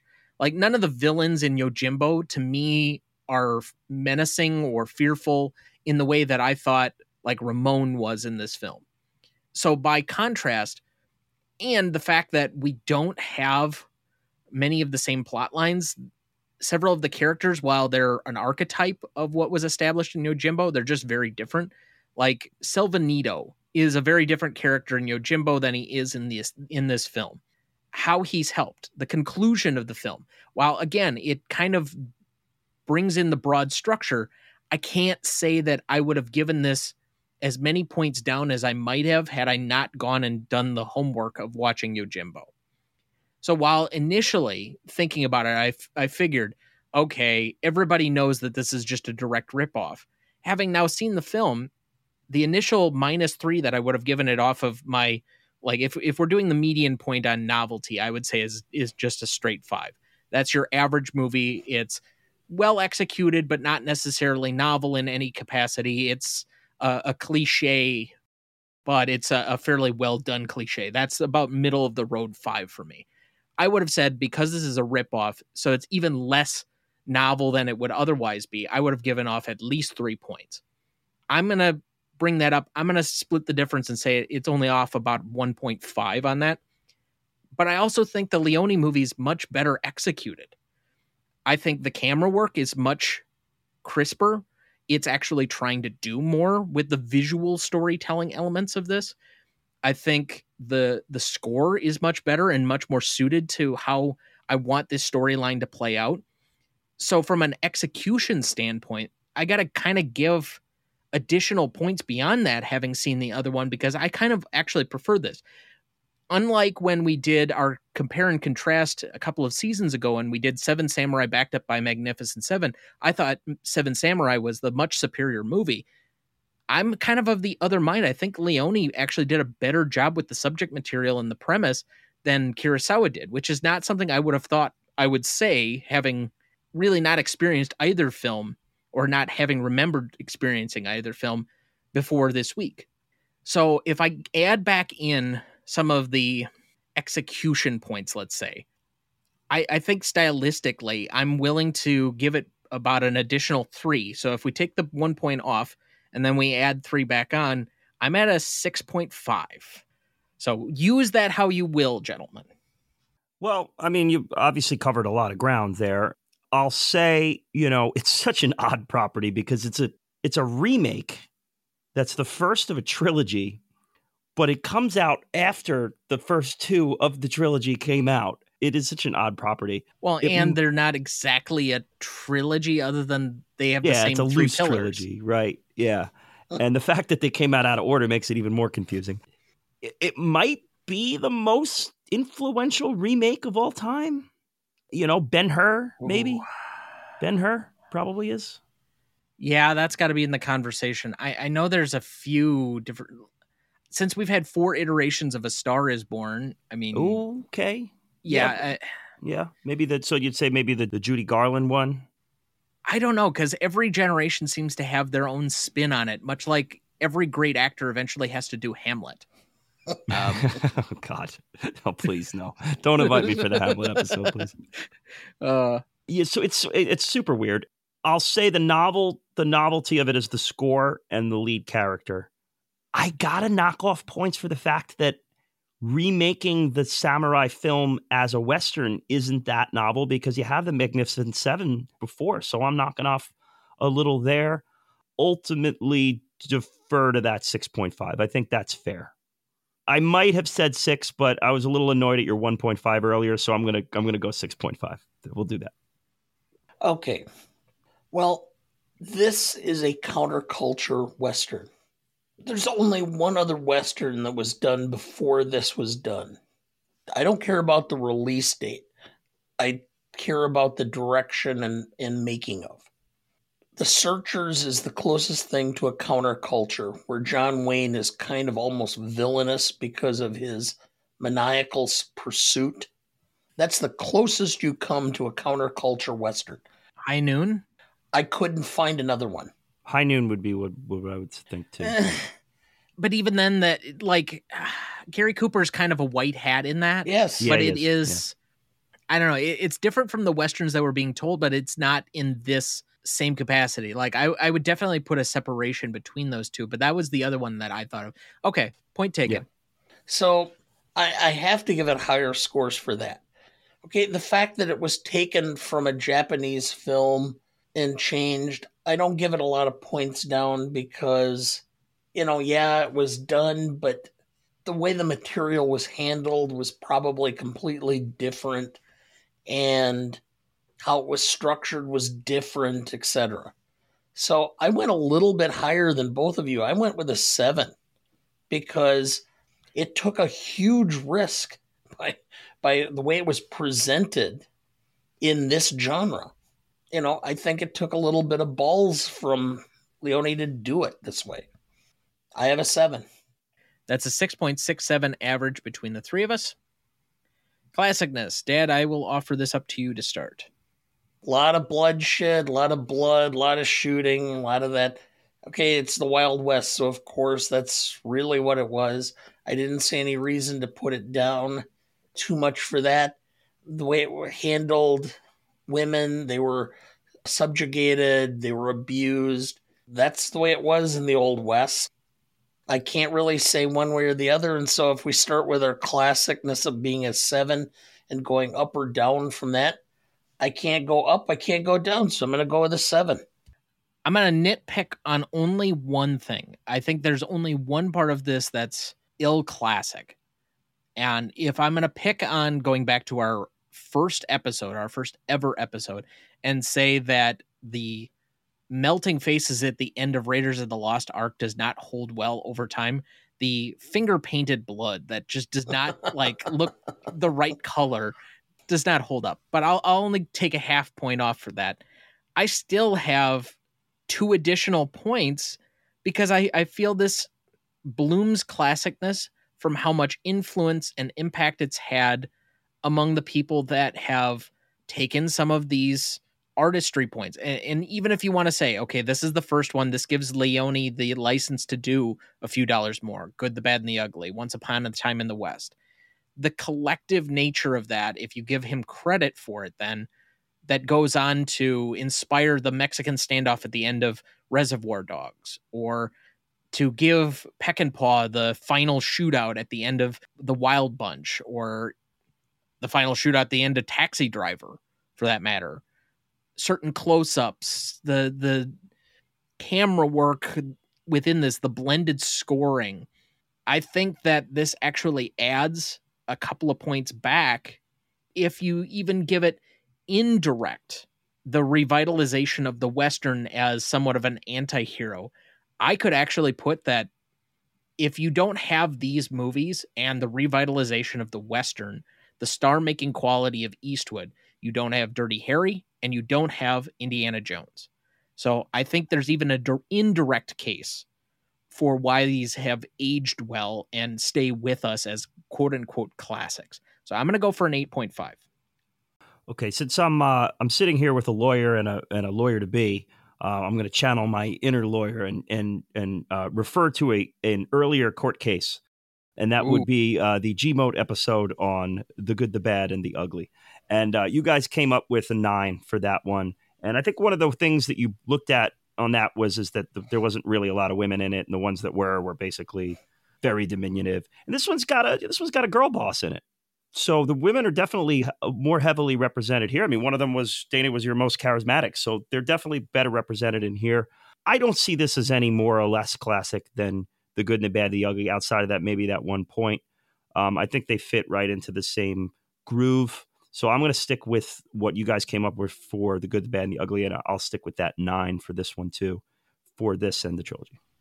Okay, your point about the female boss, I like. I'll actually raise mine from a 7 to a 7.5. So that's an 8.33 average between the three of us. Rewatchability. All right. The are we using the Kieran test or are we using the piss test? We're not using any. We're not using any of that other guys. You know, he's probably trademarked it by now. He's proud of himself. Good for him. He could test his piss test in all the Marvel movies that he watches. I might surprise you a little bit on this one. I don't really find this one super rewatchable. This one is kind of one of those, like, I respect it and I view its importance and I view its responsibility in giving me one of my favorite movies in The Good, the Bad, and the Ugly. But this kind of plays like the vegetables you push around your plate a little bit. Like, there's times that this movie, I'm not having so much fun. I am checking my phone. I'm wondering how much, and it's not a long runtime. So, as far as will I put it on? Yes, I will, because I'll coach myself into liking it more and more and realize the importance of it. It's an academic type of film. It's one that's going to be brought up in film classes. It's one that Quentin Tarantino is going to yell at you about. And it's an important film if you care about the history of film. So I'll give it the steady 3 on the will I put it on from time to time? Sure, I will. But I'll have to be in the mood to do that. And there will be plenty of times where I'm not in the mood to watch this. Honestly, if it comes on, I can't guarantee you I keep it on. There might be times where it's like, if I'm going to do this, I'm going to do Good, Bad, and the Ugly. I'm going to rip out my 4K and throw that on, and the 3 hours will go quicker than the short of 2 hours in this one. So I'm going to give it a 2 from that standpoint. So we're going to call it a 50-55. If I'm in the mood, I might. If I'm not, I'm certainly not. So it's going to be a 5 for rewatchability for me. It brought back a lot of memories of watching it years ago, and I enjoyed it. And it's a film that I will watch again. I don't know if I'll necessarily turn it off if I find it on. I may watch it for a while, depending, of course, on how far into the movie it is. I think the last half plays much more enjoyable and quicker than the first half. The setup takes a while to unfold, but the ending has much more interest to me anyway. So I went with a 6. Yeah, I also have a 3 for the likelihood that I would put it on. It's probably going to be for certain academic pursuits. I don't think this is one I would classify as putting on for fun. Like, I started to think through what each individual number is. 5 is going to be one of my favorites that I put on, like, when I'm feeling sick and I don't want to necessarily have to pay attention to something, but I know the beats of the movie so well that I could probably take a nap and it's not going to matter, because I could pick it up 20 minutes from now. I could pick it up an hour from now, and I'm not going to lose anything in the movie because I've just seen it so many times. 3 is more of the category of, this is important enough that I could see myself coming back to it 6 months, a year, 2 years from now, and putting it on and saying, okay, yeah, I remember why this is important. I'm getting a little bit more out of this movie. I want to see what I can glean more from this. The leave it on, I think the runtime for me and the propulsive action, I think the further on in the movie you go, the better chance I'm going to have to leave it on. Because it's a shorter runtime, and because I think once especially you get to about the barrel scene, you kind of have a downward momentum or downhill momentum. I don't have as much problem leaving it on. If it's like really early on in the movie, like when he's first arriving to town, I think I'll take a point or so off on that. But I could see myself very easily finding this on about 2/3 of the way in or a third of the way in and not having a problem finishing the movie. Just about anything after the graveyard scene, which, depending on which lighting you're seeing, that was the one that was the most confusing to me, is I couldn't make out a lot of what was going on in that scene. And so you had to go online and read kind of the plot synopsis to understand everything that kind of happened in there. But anything after that, I find to be a very gravitational pulling scene for me. So I have a 4 on that for a 7 overall, which makes the average a 6. I got to throw out, I just want to throw out too, is the fact that I saw this in theaters a month ago and then watched it for this here. If I was a little salty in my rewatchability, it might have been because to me, like if it were truly rewatchable, I'd be like pumped to fire it on again. And I was more like, oh, I just saw this a month ago. I guess, here we go again.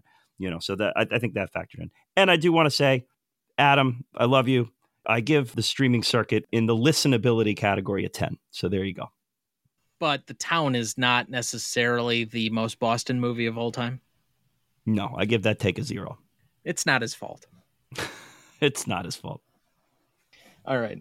Now, audience score on this one, we have an 87 for Google users and a 91% for Rotten Tomato users, giving us an 8.9. So to recap the categories, we had a 6.83 for legacy, and a 7 for impact and significance, a 6.67 for novelty, an 8.33 for classicness, a 6 for rewatchability, and an 8.9 for audience score. Now, I know we did this the last time, but do you remember what your highest scoring guest appearance has been so far? I think it was Lost in Translation. Do you have it? I don't have it in front of me this time around. That was more of my my numbers, my stats for the hat. You broke the top 90 or so with Shane the last time. Okay. Before that, Lost in Translation had come in at a 46.45.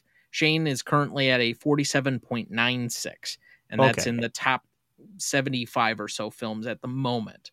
Got it. So, and AFI top 100, so I feel good about that. And I think I said that, yeah, but I actually like Lost in Translation better, but I feel good about Shane being the top ranked one. And remember, I do get some deep cuts around here. I choose the deep cuts. That's very correct. But I will agree with you. I Lost in Translations was one of those nice little surprise movies that I put it on the list because I felt I needed to get to it, and I was much more pleasantly surprised by that film than before. But if we were to take a bet, do you think this will be above Shane or below it? Coming into this, I would have said below it, but the way the numbers are shaking out, I don't know. I don't know how many possessions we're going to have to catch up here. I don't know. I think it might have broken Shane. And I'd feel okay about that if it did. I might like Shane better, but I'm okay with it being a little higher if it did. Our final score is a 43.73. Ooh, way off. Samsonite. That was way off. It's your Dumb and Dumber reference there. And it currently is one spot ahead of the Magnificent Seven. Oh, I like that though. That's cool. That's amazing. I mean, the two remakes of Kurosawa. That's phenomenal. I love it. What's it just behind? Avatar, the 2009 James Cameron film. Oh, God, you guys suffered through that. Jeez. Oh, and I'm probably going to make him watch Avatar 2 yet.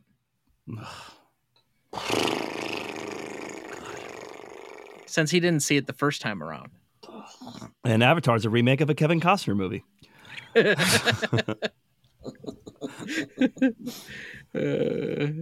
Kind of like James Cameron is kind of like the guy who started porta potties. Makes a lot of money off of shit.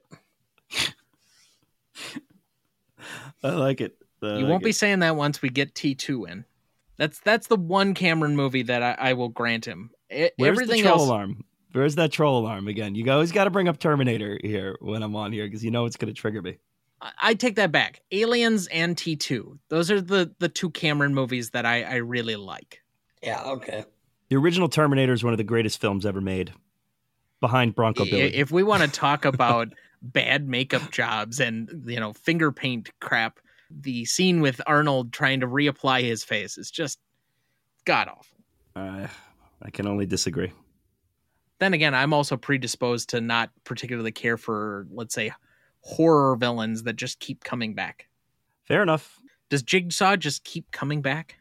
I think you will find, and listeners at home, we're foreshadowing our Saw episode in the fall upcoming here, and Our Halloween episode. I think you'll find Jigsaw to be a nuanced villain. Okay. But we'll see. I'm leaving it open-minded. I only know what has transcended into pop culture, and that's about it. So I'm letting that one be. That will probably be a one-time watch for me, and then we're going to be one and done. But that's about, we'll give it service. We'll say we've seen it. We'll check it off our big list, and then we'll move on. The subtitle for that episode will be Kieran B wants to play a game. Yeah. And that's a movie I love where I do not suggest you watch the sequels either, because the sequels are definitely not anything that should be considered for a platform on this podcast. There are plenty of franchises where we do the first movie and then we don't follow it up. I mean, after Terminator and Terminator 2, that's kind of that franchise too. Caddyshack 2. Caddyshack 2. The worst piece of garbage. I mean, Jackie Mason. Ugh. Major League 2 and 3. I have a special place in my heart for Major League 2. 2 wasn't that bad, but 3 was horrible. 3 is unwatchable. 3 reminds me of when they used to do all those Disney films that would be like straight to video release or straight to VHS, like the subsequent sequels of Aladdin or The Lion King or whatever, Return of Jafar or whatever the hell it was. It wouldn't get a movie theater release because they weren't investing that much money, but they were hoping that kids would still like them none the same. Kind of like My Big Fat Greek Wedding 3, which was basically filming them having a cast reunion in Greece. I mean, if somebody's willing to pay you to do that, yeah, go ahead. I have no problem with it. It's like Adam Sandler trying to film all of his movies in like tropical locations anymore. Yeah. I mean, that was the origin of Fistful of Dollars. Clint says, this movie will probably stink, but at least I get a vacation in Europe. I mean, that's it right there. That spawned it all. Bringing it back home. So if you disagree with any of our scores, you can write us at Gmote Podcast on Letterboxd, YouTube, X, trying to think of all of them here, Instagram, and I think I mentioned TikTok. And X, if I didn't say that one. I think there's like the 5 pillars of social media that we try not to engage with, but still have to be on it. But yes, you can hate mail us at one of those. We do occasionally respond to our direct messages, although I can't promise that it won't be our Scooby-Doo villain that will get to it before I do. Let's find out who he really is.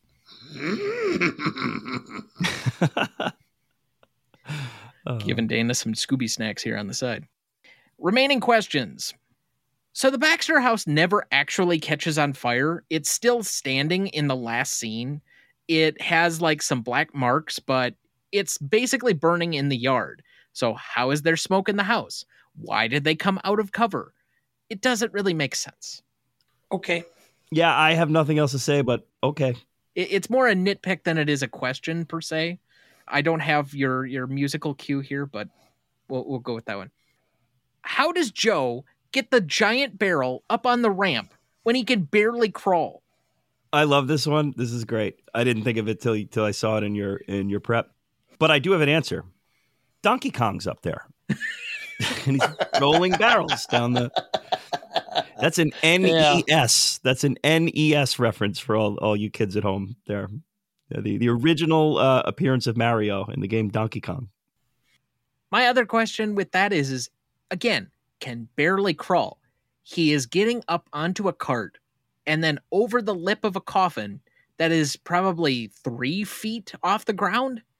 Like, how is he supporting himself to get into the coffin and then do it without anyone noticing? If you're crawling, you're going to tip over that coffin, guaranteed. And then it's going to make a lot of ruckus and you're going to get caught. He's the man with no name who has a name, he can do all. Okay. And the unanswerable question, but how long do you think it took Joe to recover from his beating? 3-4 weeks. You think it was only 3 or 4 weeks? Yeah. Because I think the timeline would lead you to believe, since they're torturing Silvanito, that it's probably sooner than that. Because I would have thought they would have killed that guy a long time before the end of the film if you're doing it 3 or 4 weeks out. Okay. I understand. I don't know. It's just not really clear. That's why it's unanswerable. But Yeah, I have one too. This drives me nuts with this one. And you did a little. You said you did a little Wikipedia research here, so maybe you do have the answer. So those 2 dead guys are propped up as guys who are hiding out in the cemetery, but they don't react to any of the gunfire that's going on around them. They're just having a nap while all this is going on. And the guys who were shooting at them are like, all right, we got to take these 2 guys out. Like, why are they not asking the question, like, wait a minute, why aren't they moving? Why aren't they even reacting to the gunfire? I mean, if you're taking a nap and someone just shouts loudly, you'd look up and go, what's going on over there? Let alone gunfire from both sides. I just don't understand that. I don't understand it. I think they're really dumb. Fog of war, I guess. Yeah, I think that would be the easiest explanation for it is that you invite them both out there for alternative causes. And yes, that's the catalyst for them being out there in the first place, but they're never going to get close enough to really identify or see much. It's dark. And then they start shooting at each other and forget about the bodies. That maybe that takes care of it, but it's taking an awful risk on the part of Joe that's your plan. Well, Yeah. we see later on in the movie, he takes the risk that the guy's not going to shoot him in the head, even after he shoots him in the chest like 7 times and he doesn't do anything. But at least cap him in the knee or something. Yeah, I can't quite get past that one. I have one. This is in the Southwest. It's hot. It's sunny. It's arid. Why the fuck are you wearing a raincoat and a poncho? What, you want to sweat more? Sure, it looks cool, but who does that? The cost of iconography. If I were to explain it at all, is that the desert can get very cold at night, and so you're taking those with you for the eventuality that you'll need them in a, like, camping out. But I don't know why you can't just, like, roll up the blanket and put it in one of your saddlebags. Yeah. But it does look cool. So let's talk about a more logically sound movie, and The Rookie. Oh, yes. Okay. All right. I was building up to this, but for those of you in the audience that are more consistent listeners, our, let's say, followers, our subscribers, those that subject themselves to the weekly torture that is Gmote, you will remember back a few weeks to it was either the Shane or the Stalag 17 episode. Was it Shane? Okay, yeah, I couldn't remember because both of those were within like 2 or 3 weeks of each other. But right as that episode was being recorded, and boy, the timing was bad on that one, the Giants, the New York Football Giants, played the Green Bay Packers.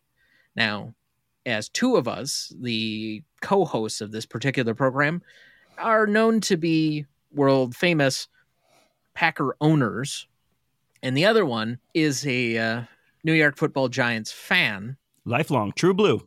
We had a bad movie bet.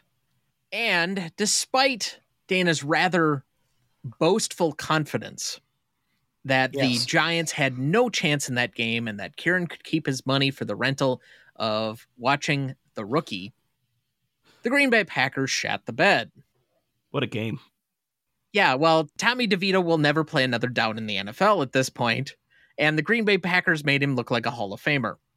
Well, that's because our defensive coordinator, Tommy DeVito will forever go down in the annals of my sports fandom as the man who prevented me from watching Kevin Connolly's Gotti.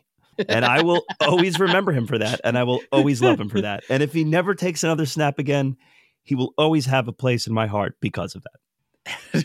How do you even follow up something like that? I would say Tommy DeVito now lives in the New York sports fandom much in the same way Jeremy Lin does. Yes, that's a very fair comparison. That meteoric rise and fall. To be fair, Lynn had a playoff team though, so Lynn accomplished a bit more. But that is a potent analogy, my friend.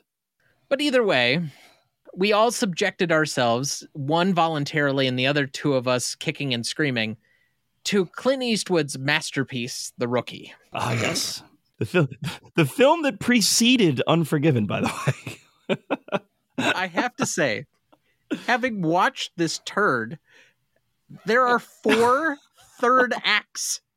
The third act starts with 55 minutes gone in the film, and there's 2 hours. I don't know why Clint is captured for almost half of this movie and then has an erotic scene with the villainess out of nowhere. I warned you about that. the Clint Eastwood reverse rape. Yeah. Yikes. So that was my takeaway from the first time. I was scarred from watching that the first time. And then I was ready for it this time. And I was watching and verbally said, what the fuck is happening right now? Yes, I said that as well. 3 times. Yikes. If I had to watch that thing straight through, I don't know if I would have gotten all the way through. But literally, there were parts of the movie where I think 3 separate times in the second hour of the film, which is already 40 minutes too long, Dana correctly predicted the cliche of what was about to happen. Oh, Charlie Sheen, is he going to drive right through the front door? I mean, talk about illogical cinema insanity. What if that happened to be an hour before she figured out that it was the cop? He just goes rolling through the door like Peter Griffin, he just happens to know that they're in the middle of a conflict. Oh my God, so insane. How about Clint interrogating a guy with a magnetic lift at a junkyard? Yeah. All of a sudden, the guy who is brought in, who either looks Italian or Hispanic, but somehow he's German? What the fuck? Julia. Yeah. Why is he the one playing that part? Oh my God. I mean every one of his henchmen and the bar that his henchmen hang out in is Hispanic, but he has a German accent for no good reason. Hey, I mean, is this a Die Hard hangover? You get Raul Julia essentially in whiteface. I'm surprised they didn't put a blonde wig on him and make him wear blue eye contacts. Oh man! And dies on an airport luggage carousel. Oh, that reminded me so much of Heat. Oh, they're running through LAX and the field and the airplanes chasing them. I'm oh yeah, now we're gonna get to it. Oh, there've been a few flights I felt like dying on a luggage retrieval rack. Oh my God. Listen, it's, I mean, I believe there are 39 Clint Eastwood films, directed films, and I have seen them all and ranked them all. And I believe I have this one in at either 30 or 31. So there are potentially 6 worse films. He directed this on top of yes, it? he directed it too, which is God. amazing. Boy, yeah, so his directorial skills declined significantly, in my opinion now. His next film, he wins the Oscar. That's the best part. But so, the reason why I have it ranked as high as it is because it's so insane. And it's laugh out loud funny at points for me. And at least I have fun watching it. Whereas, J. Edgar, there's no fun in J. Edgar. There's no fun in the 1517 to Paris, which is my last ranked one. That's just bad. I think that this movie is at least so insane. And there are rumors that he intentionally made it bad to screw with the studios because he had one last commitment to them. And they basically handcuffed him into making it. Charlie Sheen is so bad. He's so bad in this. I mean, and Raul Julia is a great actor, too. He's given negative content to work with here. I remembered, by the way, it's Roberta Vasquez. That's the actress who was Charlie Sheen's partner at the very end of the film. She was a Playboy centerfold in 1983. And we're just going to tack her on at the end of this. Yep. Yeah, to bring it full circle for the new rookie. Of For the sequel that never happened. Oh, God. But I'm serious. This thing started to get into its third act before the second hour had begun. And then it had like 4 endings. And it just kept going and going and going. And I don't understand it. Like, this has to be one of the worst edited movies I think I've ever seen. Yeah, I mean, I mean, it's 101 for movies that are 2 hours that have absolutely no business being 2 hours. But nothing will top the absolutely psychotic moment of Clint Eastwood getting raped and her saying to him, "You better keep it up." But the part that I'm like, okay, yes, this is obviously supposed to be something, but she never opens his pants. Oh my God. I mean, I mean, if we're going to show off her sucking on Clint's nipples, at least show some Clint dick. Oh man. And then they film it, and later on Charlie Sheen throws it on and he's like, "Yeah, you horn dog." Hey, I was watching that. Oh my God. So yeah, I mean the sentiment behind our laughter is why it went up 8 spots in the Clint rankings there. Oh yeah, jeez. Yeah, I have a movie he was nominated for a directorial Golden Globe behind it in Bird, just because it's not fun. But yeah, The Rookie, go out. And we're not talking about Disney's The Rookie. No, not the Double Ray movie. We're talking about 1990s The Rookie, starring Clint Eastwood and Charlie Sheen. And we're not talking about the more modern TV series on Fox either with Nathan Fillion. Nope. We're talking about the one that nobody can find unless you specifically go looking for it. And poor Tom Skerritt, he's got to be wondering, I've done so many different quality things. Was I just looking for a fucking paycheck? Yeah, this is hopeful paychecks all around. I think it costs them all money. I think looking for a paycheck movie has to have like a name. Is it the Nicolas Cage movie? Yeah, this one was more of a contractual obligation movie, but we got to see Charlie Sheen burn down a bar. So that's yeah.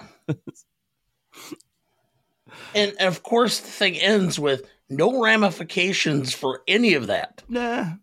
No injuries. It sounds like it's the Minneapolis Police Department. No injuries from driving Jeez. No injuries from driving a motorcycle full speed through a house either, Or a car off a building without a helmet. the car off the exploding building with no top on it. It's a convertible. Oh man. Yeah. Have some, read Siskel and Ebert's review of this one. It's a blast. Does Quentin Tarantino ever have anything to say on it? No, he did review Firefox though, which I have ranked lower than this though. The Siskel and Ebert's like kind of trying to be nice, and then Siskel just buries them both. He buries Ebert and the movie. He's like, you got to be kidding me. Yeah. Oh boy. So we don't get 2 thumbs up here. We got 2 thumbs down from you guys. No. I'm happily. My thumbs are limp on this. What's the rewatchability score on that one? 0. Damn. I will never put this on again. Oh, what a shame. I take that back. I'll go a 0.5. Okay. If it's on, I may call somebody in from the house and go, "You want to watch this piece of shit for 5 minutes?" That matters. Okay, but we had to go out of our way to find it and rent it. Where is anyone going to just matter-of-factly have this on? It's not like it's going to be on TNT next weekend. It's not going to bump Shawshank Redemption. It's frankly amazing it's available. Yeah, probably be in the dollar bin at Walmart. You mean they pay you $1 to take it? I'll take that 0.5 and run. All right. Well, thank you very much, my friend, for being on. I know that this is one of a many handful of podcasts you're doing, not only this week, but this season with us. So we appreciate your time and taking almost 3 hours to spend with us. Starting to feel like BPC every time you're here. I know, I'm contagious. It's like a disease. No, thank you guys for having me. I always love these. Are always some of my favorite recordings. I always have a blast here with the format and with the. There's times where I'm thinking. This episode is a perfect example of times where I'm thinking really hard and really analytically, and other times I'm trying to appropriately react to you talking about someone sucking Clint's nipples. Okay, so in the same episode, we have subsequently covered Chef Boyardee. Thank you, Dad. And a reverse rape where someone's sucking on Clint's nipples. You can't make this shit up. And threatening him to keep his erection with a razor blade, too, by the way. Oh, my God. What goes on? What goes on? So I can't think of two better place to stop it for this week. Hopefully you'll be back next week. But before we do, Kieran, where can anybody find your work? You can find me at Best Picture Cast on all the socials at Best Picture Cast. Come check us out. We cover every Best Picture winner in whatever order we choose. And, we do some other random movies, too. We haven't done The Rookie quite yet, but maybe we have to make that happen. I don't know. But, yes, check us out, Best Picture Cast, wherever you get your podcasts. All right, that'll do it for us this week. Thank you for listening. Gentlemen, you can't fight in here. This is the War Room. Next week, for our 198th episode, we stay in the year 1964, but discuss another Stanley Kubrick classic with Dr. Strangelove, or How I Learned to Stop Worrying and Love the Bomb. Written and directed by Stanley Kubrick, with Terry Southern and Peter George.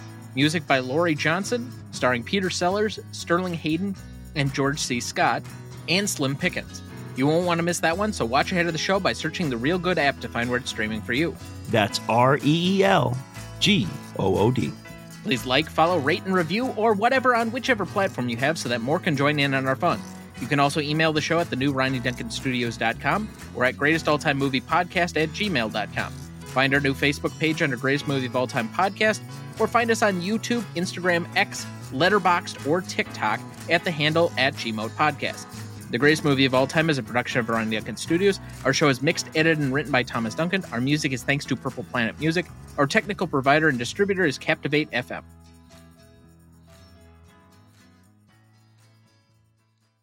Oh, that was amazing.